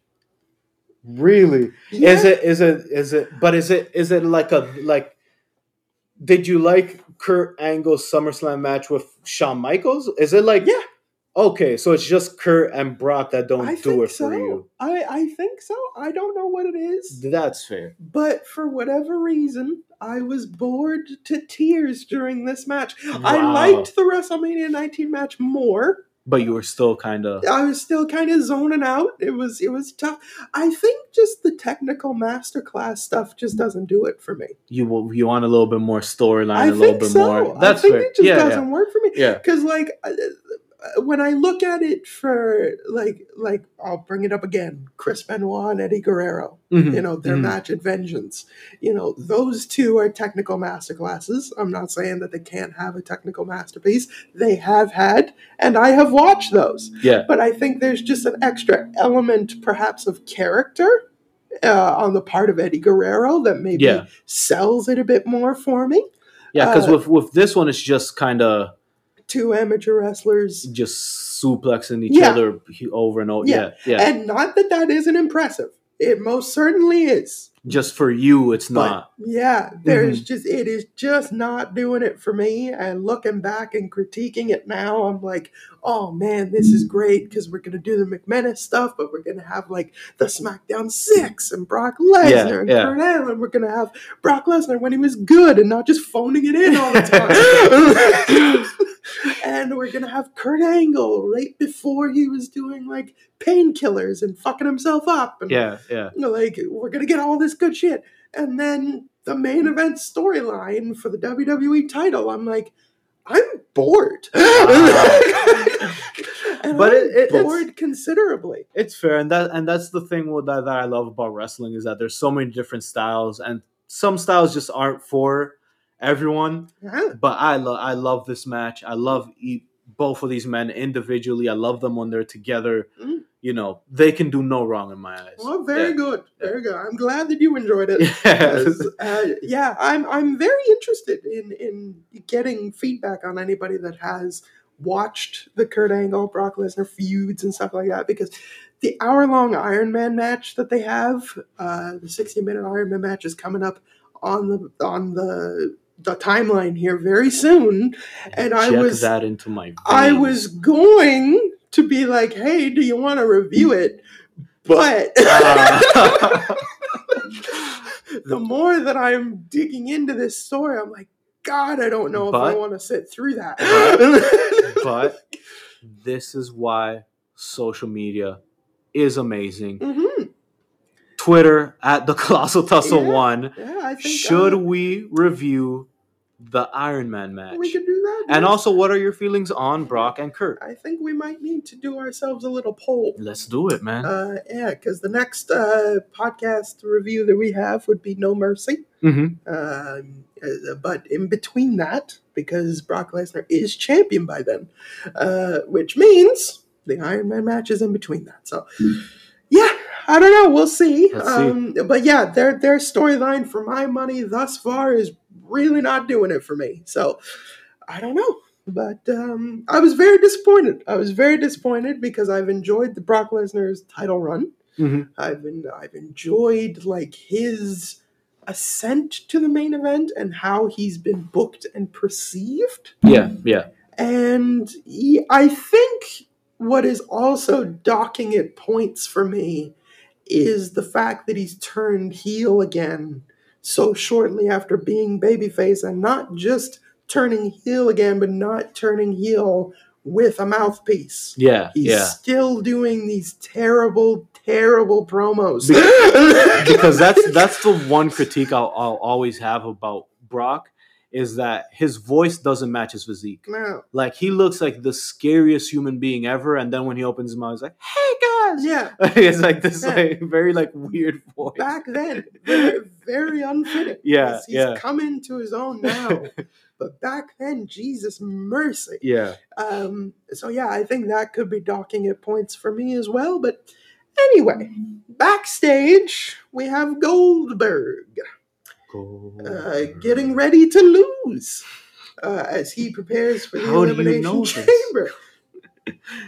And then we have a shot of the outside where we have wacky waving, inflatable arm flailing tube men. That's right, wacky waving, inflatable arm flailing tube men on the outside of the American arena. Yeah. Pretty cool. So now, match 6 is happening. Match 6 is indeed happening. What do you feel? How do you feel about this being the co-main event? I feel great about this. Really? Yes. As the co-main event? Absolutely. Over the okay, well, I guess you didn't like the but still, like, well, no, not even that.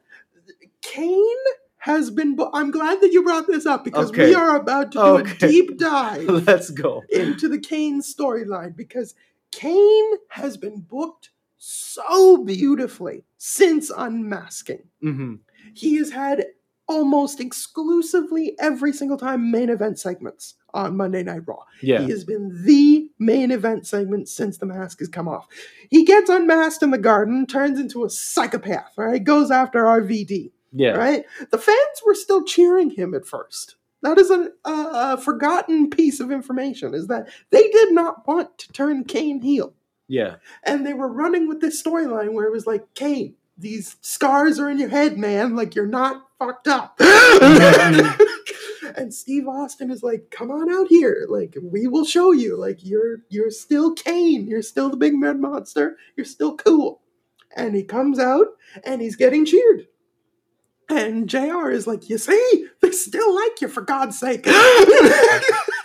And Kane is like something happens, and then Austin is like, that was goddamn funny. And he's like, I'm funny? You're making fun of me. And then goes and kills Austin. Yeah. Right? And now he's targeting RVD, who used to be his partner. He sets Jim Ross on fire. Yep. Tombstones Linda McMahon. Shane McMahon returns to start fighting Kane. Kane tombstones Shane on the steel steps. He lets Eric Bischoff live while he's trying to set Rob Van Dam on fire. Kane has been so well fucking booked that he absolutely deserves the co-main event. Nah. Well, he did, yes. Because what else is going? Yeah, because I guess since the Raw title is in the Elimination Chamber, I don't. All right, you know what? I'm gonna give it to you. I'm just saying. I'm gonna give it to you. I'm just saying. Kane on Monday Night Raw has been the thing on Monday Night Raw. He's got the presentation right now. He's got the look right now. His look looks really cool. Because he's got like the black towel and the one eye is fucked up with the contact lens still. He's got like ripped clothing like by his knee pads and shit. So his knee pads look like they're torn apart. The one thing I will give Kane, I like this version of his entrance. Yeah. The song, everything. He just walks out. There's no like, he doesn't do his pyro pose thing. Yeah. He just walks out, throws the fucking towel down, and he's just bring this fucker out. This version of his entrance was really dope. Even his entrance music was a million times better than all his other entrance music. Even though it's just like the little singing at the end, just that does enough to make him really feel like a fucking monster. It's my favorite song. Yeah, oh my god, easily one of my favorite themes ever. Easily. Yes. So all of that makes me absolutely hyped. This match has been turned into a no holds barred match. You have so many different ways of just saying no, DQ. That's right. There's no holds barred. Zeus is in attendance, I'm sure. Kane hangs Rob up on the top. What? He's unbelievable. What about Rip Thunder? Neither of those men are there. Was Zeus even alive in 2003? Yes. He was in a Dark Knight in 2009. How fucking dare you? Jesus Christ. God, rude. He looks pretty kick-ass in the WWE game. Have you gotten that downloadable yet? I did, but I haven't played as him yet. He looks so cool. I've been playing as Wade Barrett. I've been reviving his career. I cannot believe that he's put in as a legend.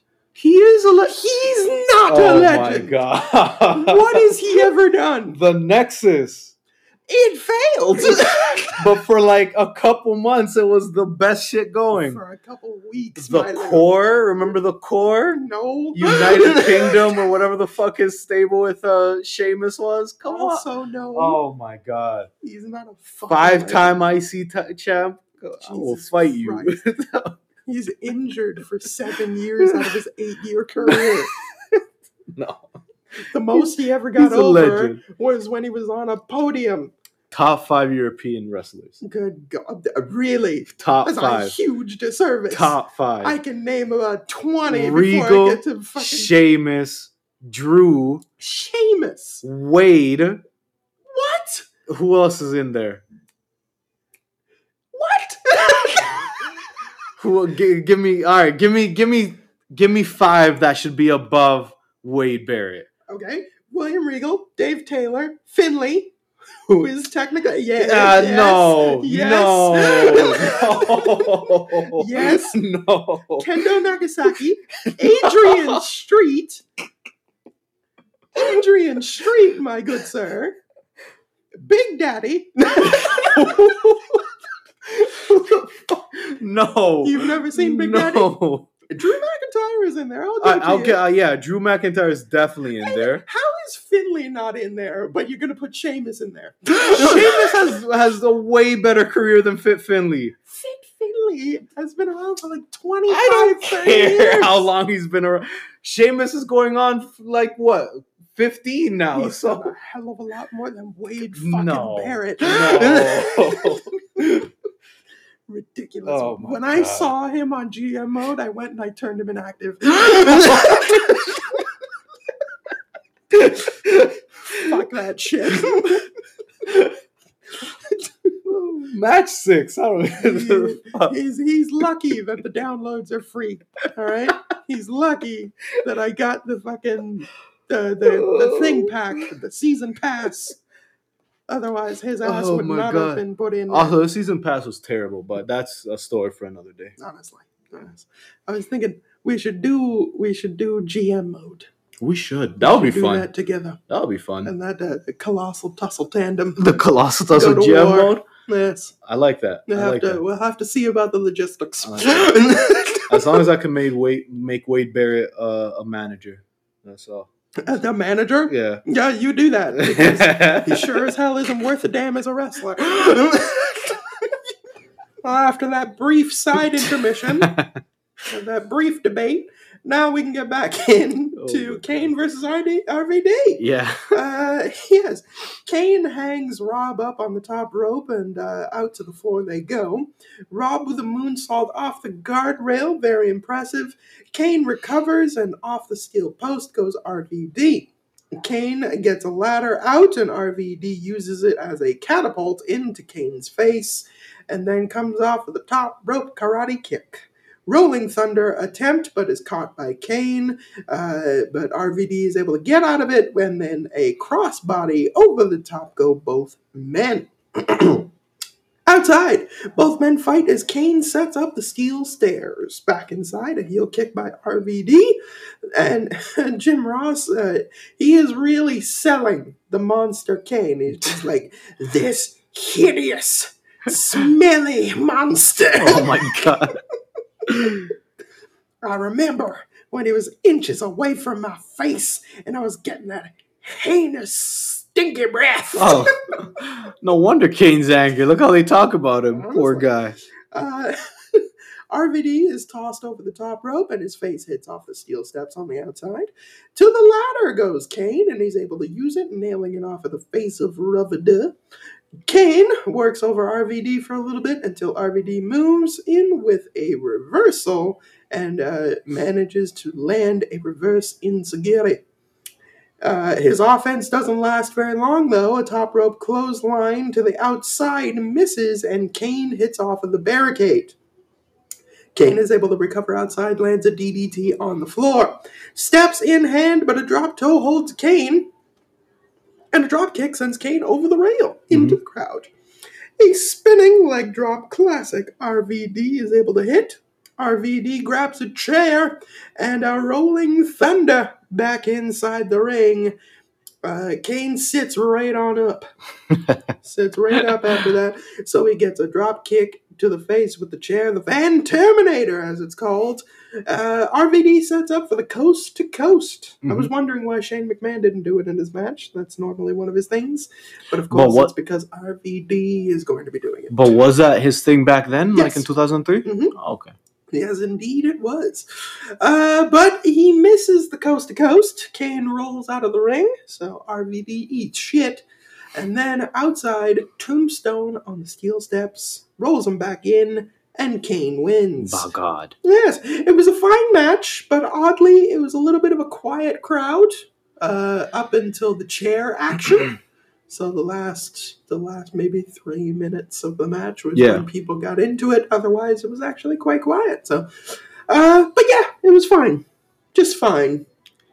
That's the theme for this pay-per-view. Nothing on this pay-per-view has been terrible. No, It's just been fine. it's been fine. It's been decent. Yes. Terry backstage tries to interview a bloodied and beaten Eric Bischoff. Looks like he's just come back from the Second World War. He has all the dry blood on his face. Yeah. Good God. Terry gets thrown out of the locker room. He says, "Are you stupid? Are you blonde? Or both? Get out of here." And then here comes Linda McMahon. Yeah. Doesn't say a word. Has a big smile on her face. Walks in, the lightest slap ever. Not every McMahon can be great. Bless her, she's not a performer. She's not. And they tried. Like, if you remember the 2000s, they tried their best. Certainly. But she just... It was just awful. She was used a lot. It was just awful. Yeah, never really did well. Yeah. With it, unfortunately. Main event time. It is the World Title Elimination Chamber. Triple H defends against Chris Jericho, Randy Orton, Kevin Nash. Who's blonde for some reason. Yeah. Shawn Michaels, and Goldberg. I wonder who's going to win a pay-per-view match featuring Triple H. Well, because Triple H has injured his cock before this match.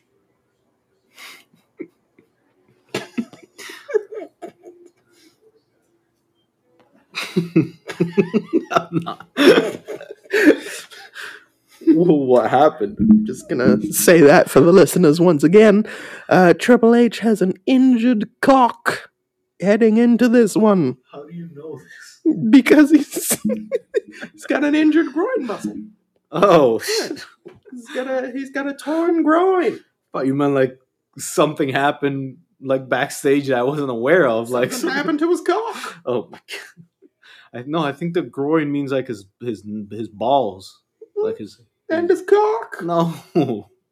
Are you telling me that if something happens to your balls, you're gonna be like, "No, but my penis is fine though"? Yeah, if someone kicks you in the balls, that doesn't mean your dick's broken. Well, I'm not saying that. I said injured. Oh my god.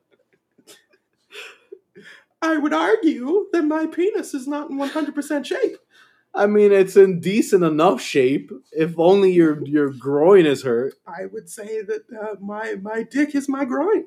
No, because isn't there a professional thing for your dick? Isn't it like cock? No, your doctor isn't gonna come up to you and be like, "Yeah, your cock's broken."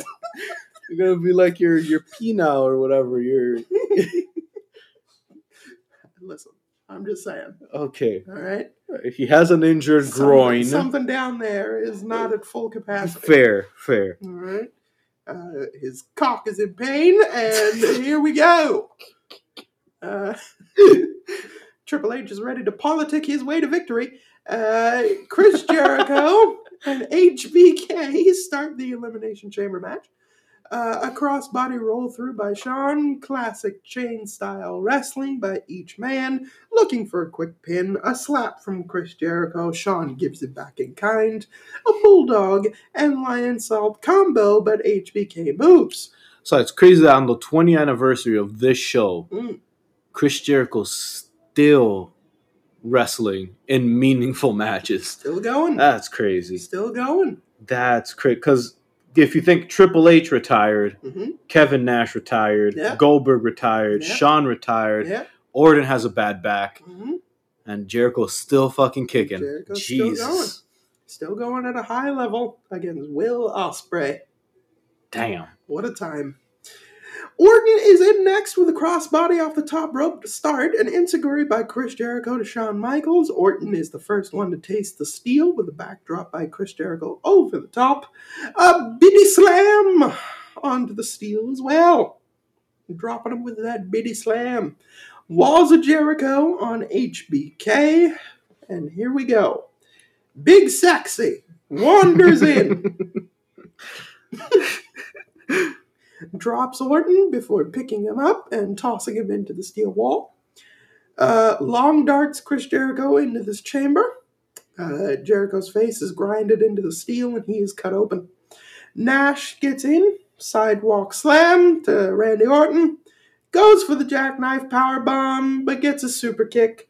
Chris Jericho rolls him up. Bing, bang, boom. Kevin Nash has earned $50,000 for a minute and a half worth of work. Which was interesting. I didn't think they would eliminate him that quick. I thought they were gonna let him be in the match a little longer. Because this is like the perfect match. Because he doesn't have to do that much moving, and this is the match you guys decide to get him out of there early. Okay. Well, he's not taking a spear or a jackhammer from Goldberg. All right, he's not doing that anymore. That's fair. He did it in the 90s. He's not doing it again. All right. So Nash is eliminated. Triple H's pod is open. He is the next to enter, but he gets the sweet chin music before he even gets out. And Triple H is out of commission. Nash then powerbomb galore. One to Chris Jericho, one to Randy Orton, and he is out of there. And I gotta get my heat back, brother. I'll take your finish. I'll take your finish on, but then I'm gonna just drop a couple people with some jackknife and get my heat back, so that me and Jericho kind of have a little something coming out the back of it. Nobody's gonna believe Chris Jericho can beat me unless, make me look a little good. Sorry, Kevin Nash, now that I got you here, why didn't you decide to take a jackknife from Goldberg? Because we already got their money, brother.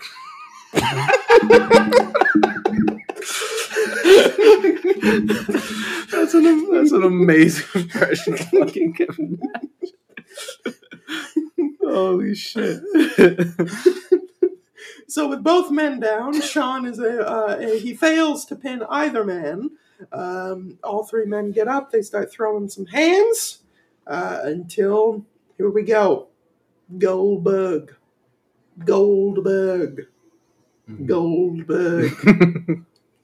And he comes in and he cleans some house. Yeah. The crowd is actually electric for Goldberg coming in. Oh, yeah. It's Goldberg. Goldberg. He's been back for 4 months and we're only just now talking about it. He hasn't been doing a goddamn thing for 4 months. Oh, just fucking fighting Christian and shit. Yeah.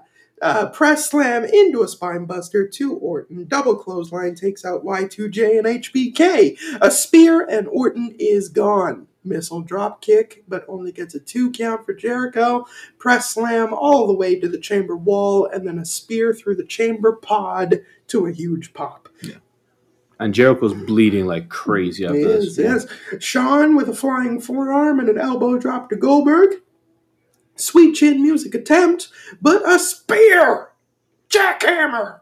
By God! Pinfall! Jericho is all that is left in the way. Another spear, a jackhammer, and goodbye Chris Jericho. It's at this point that Triple H has recovered in his pod, and Flair closes the door with his legs, trying to hold it closed, gives Goldberg the finger. He's like, you're not getting a Triple H. It's not happening. Fuck you.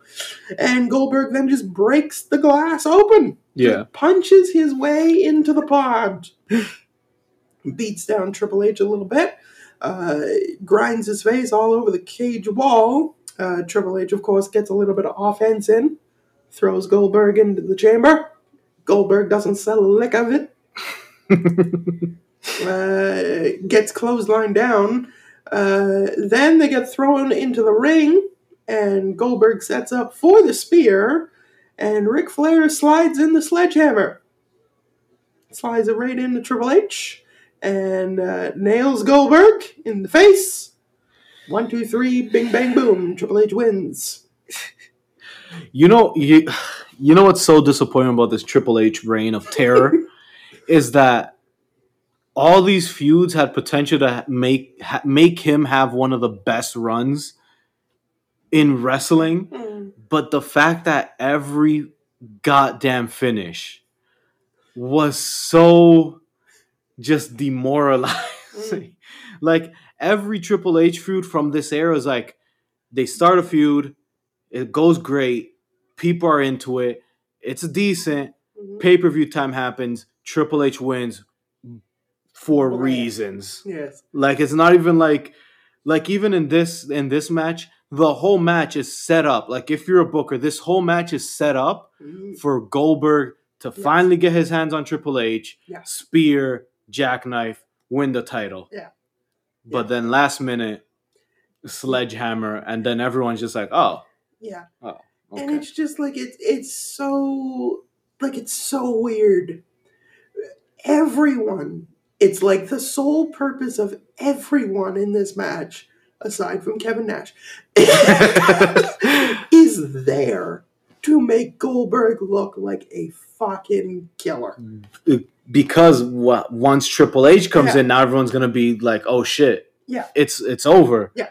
Triple H is injured. Triple H should just drop the belt here. There's no reason for him to keep it. There's literally no reason. Like, there's no financial reason. Yep. There's no, like, if I can keep it here, I can heal. You have the excuse of the injury. Yeah. Like, it's everything is just like, send the crowd home happy. It's the main event. Instead, we get a post-match beatdown with Evolution. And it's the same shit with the Booker T feud. Yeah. Great feud. It's getting set up for the babyface to get his comeuppance on the heel that said all these nasty things, and then Triple H wins for reasons. And it's like, because like Shawn doesn't get any offense, like considerable offense. Jericho gets nothing. Randy gets nothing. Like, none of these people. Nash is in there for a minute. Nash is not there. It's just Goldberg killing these people. Yep. Just killing them. And it's like, okay, like, you're taking out the legend Shawn Michaels in like 2 moves. Unbelievable. Never been happening before.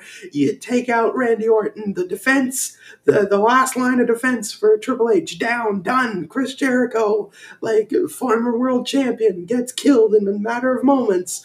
You put him through the pod, for God's sake. Like, you beat the shit out of Jericho. And then it's down to you and Triple H, but you can't get into the pod, so you just break the pod to snatch him out of there. Like, it's all just like perfectly set up, tailor-made. Yep, for Goldberg. And I don't like Goldberg. I never have. I don't think he's a legend either. But from a storyline, everything there is just like, put the belt on him. Yep. But no, one sledgehammer shot.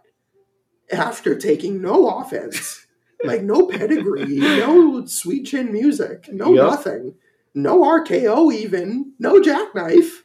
He literally did not suffer any offense other than a flying forearm and an elbow. That's it.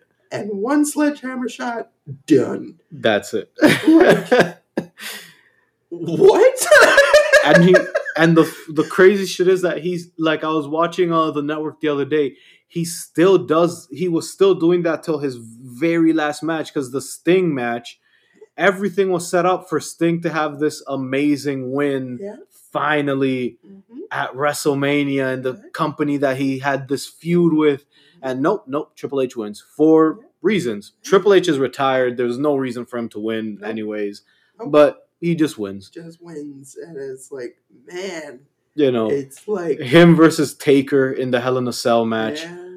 He had to be carried out, like, Taker's final moments. Like, no, you got to carry me out. It's like, God damn it, man. Let some other guys have their moment. No kidding. Like, very, like, self-absorbed. Oh, my God. Is the best kind of thing for the end. Triple H's only, or at least management's only reason for it was, well, we want, Goldberg to win proper over Triple H. We want it to be one-on-one. The time's not right, brother. Then stop booking yourselves into a corner. Just don't book him in the Elimination Chamber match. Man. Very demoralizing ending. Yeah. Just not a very good one. Goldberg is left bloodied and beaten, which you never see Goldberg doing. That's how you want the future challenger to look. Even though, again, I can't stress this enough, no offense. He did not take a single beating. It would be different if he, like, started as number 1 Oh my god! And like he was still a killer, but just the numbers kept getting him. Yeah. Like you would get flurries of badassery, but every entrant would just wear him down more and more. But he still killed everybody. Yeah. Except for Triple H at the end. Maybe that would have been better. Because then you can do the whole heel thing where it's like, yeah, he only won, but that's because everyone else wore him down, type of thing. Yeah. Like, and you can still have all of those spots of going through the pod and killing everybody in the end and the flurry and all that, but just like because he's there first. But I understand, Goldberg he's not the 60-minute man. No, but that's not even because you could literally like instead of having Nash come in third, you have him come in third. Yeah, something. And Jericho and HBK work him over, and then he just sits in a corner for like a little bit.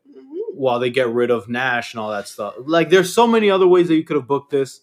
It's a fucked up way to end the pay-per-view, man. Holy shit. But good heavens. There we go. So that was the show. And now we move on to match of the night. Standout star. The overall show winner. Yep. And the grade. We started off with the match of the night. Who do you have for me and why, Just Young? I think you already know who I'm going for. Kurt versus Brock. Loved it. Great match. Standout star. I got Kurt Angle. Cool. Overall show grade. It's a 3. This was a decent pay-per-view. Again, because we've been reviewing this era, my expectations were a little bit higher, especially coming off of Vengeance. Yes. So I'm like, yeah, now you're gonna add another brand. It's only up from here. Second biggest show of the year. Yeah. It didn't live up to my expectations. The opening match with La Resistance versus the Dudleys was cool. The interference was whatever. They didn't really build too much to it because we only saw the guy interfere like the week prior, so there wasn't really too much build up, and the fact that we didn't even know who the fuck the guy is, so that ending was kind of A-Train versus Undertaker was a very slow match. Bischoff and Shane, I can't even call it a match. And the whole Coachman thing was just Jesus Christ. Understood, yes. But yeah, man, everything in the show was decent. But aside from Kurt versus Brock,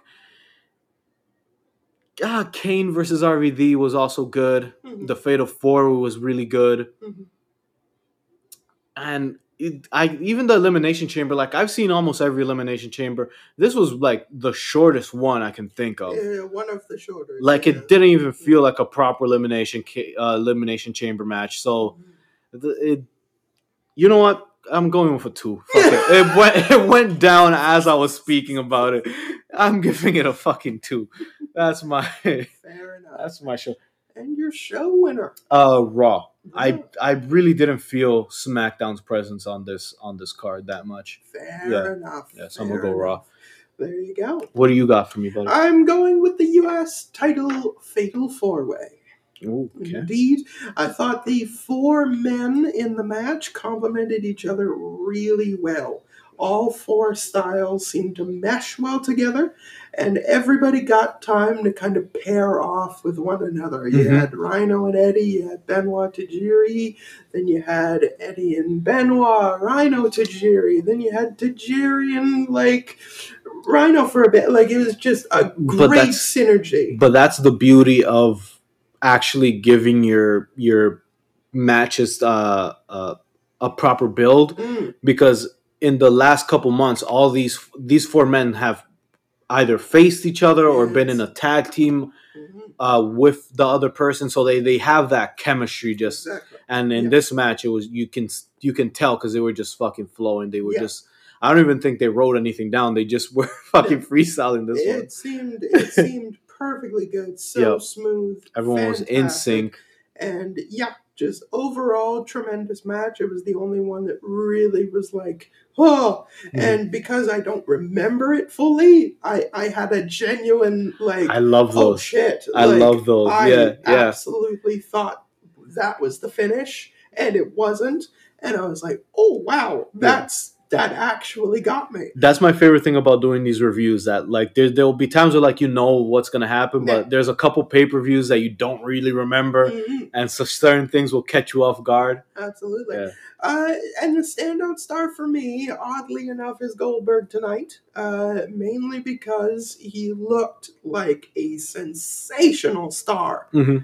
A sensational star, and that chamber was built for Goldberg tonight. Yeah. The structure of the match, everything about it was Goldberg, and nonsensical finish aside, Goldberg was the star of that match. For a second, it looked like you were just about to flip this whole table. Yeah, because like it just makes no sense to finish. And I stand by that. I don't think it makes sense then, and I certainly don't think it makes sense now. But Goldberg was an absolute killer in this match. He was the one that's getting the biggest ovation, the biggest pops for all of his stuff. Looked like a killer, booked well, held his own. Just the finish killed it, but, that's not his fault. Yeah. As for the show winner, I am giving it to Raw as well. Yeah. SmackDown does have the match of the night, but in terms of character work, in terms of storylines, all of that stuff, there's more there. Raw, head and shoulders better, and of course, the WWE title match fell short for me, really boring. So, as much as I would like to give it, the fact of the matter is that Raw was more entertaining for me. By far, yeah. Yes. So the overall show grade for me is a 3. It is okay. Perfectly, it's a fine show. It's just fine. It's fine. It's fine. Right? La Resistance and the Dudleys. I enjoyed. I was fine with it. Undertaker and A-Train was the only real dud for me, where I was like, this is boring on another level. Then you had Shane and Eric Bischoff, which just lifted my mood. And I kind of coasted on that for the rest of the show. I'm not going to lie to you. That was a little adrenaline boost you needed to get you through it. And that's what I needed, and that took me far. The U.S. Fatal 4-Way, fantastic. Kurt Angle, Brock Lesnar, unfortunately, technically gifted, but a little boring for me. And Kane, then, of course, you have Kane and RVD, which was great for me. I was happy with it. And the Elimination Chamber, it was what it was. So it was a match. Yes, it was. And we'll see where it goes from here as we move on to No Mercy. Where, again, it'll be Brock Lesnar, who is now champion, and he will be defending against The Undertaker. In a biker chain on a pole. Excuse me? Oh, my God. Biker chain on a pole match. Listen, I can't even be talking because a couple episodes back I said we needed more matches with stuff on a pole. So, and what we've all come to see, McMenace reaching its apex. Oh boy. Vince McMahon taking on his daughter Stephanie McMahon in an I Quit match. Loser gets fired. Ooh. Loser is out of here. We also get Zach Gowen. So for all the Zach Gowen fans, he's back. Yeah. He's back on our TV screens against version 1, Matt Hardy. Yes, plus many, many more. So I am very interested to come in and check that out. And maybe not, we'll be stopping off on SmackDown for an Iron Man match. Twitter, come on. Do your thing, Twitter. Do your thing. We shall see. I think we've got a couple of polls that we'll be putting up. Yep. But be that as it may, until then, thank you so much for joining us for this episode of the Colossal Tussle Podcast, Summerslam 2003 review. As always, like, rate, review, subscribe, and share us around. We are on all the platforms. Every single one of them. Such as Spotify, Apple Music, Audible, Stitcher while it's still here. YouTube. Make sure you guys go to YouTube at the Colossal Tussle. Subscribe. You guys can do all the comments, likes. We're going to have a lot of dope stuff on the YouTube channel, so make sure you guys go and subscribe to the YouTube channel. What else do we got?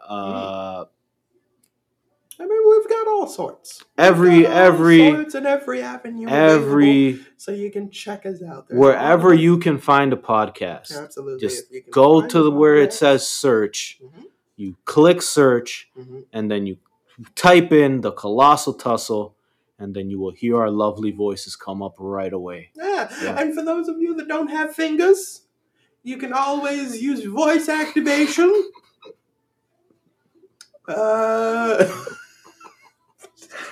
And if you happen to not have fingers or a voice, if you don't happen to have a voice, then I don't know what to tell you. I don't know why you're listening to this. I think you've got bigger fish to fry. SummerSlam 2003 shouldn't be your priority. But we appreciate your listenership anyway. Thank you very much. I hate it. And on that lovely note, if you'd like us charismatic enigmas to sponsor anything that you have, please send us an email at colossaltusslepod@gmail.com. That is colossaltusslepod@gmail.com. Send us an email if you wish for us to sponsor, and we will do anything. We will plug, rate, review, do all of that fun stuff for you. Yep. So, for Just John, I am KJ Johnson, and until our next review, number 40, I might add. Holy shit. We did it. We are out. Life is so strange. When you don't know, how can you tell? Where you're going to, you can't be sure of any situation.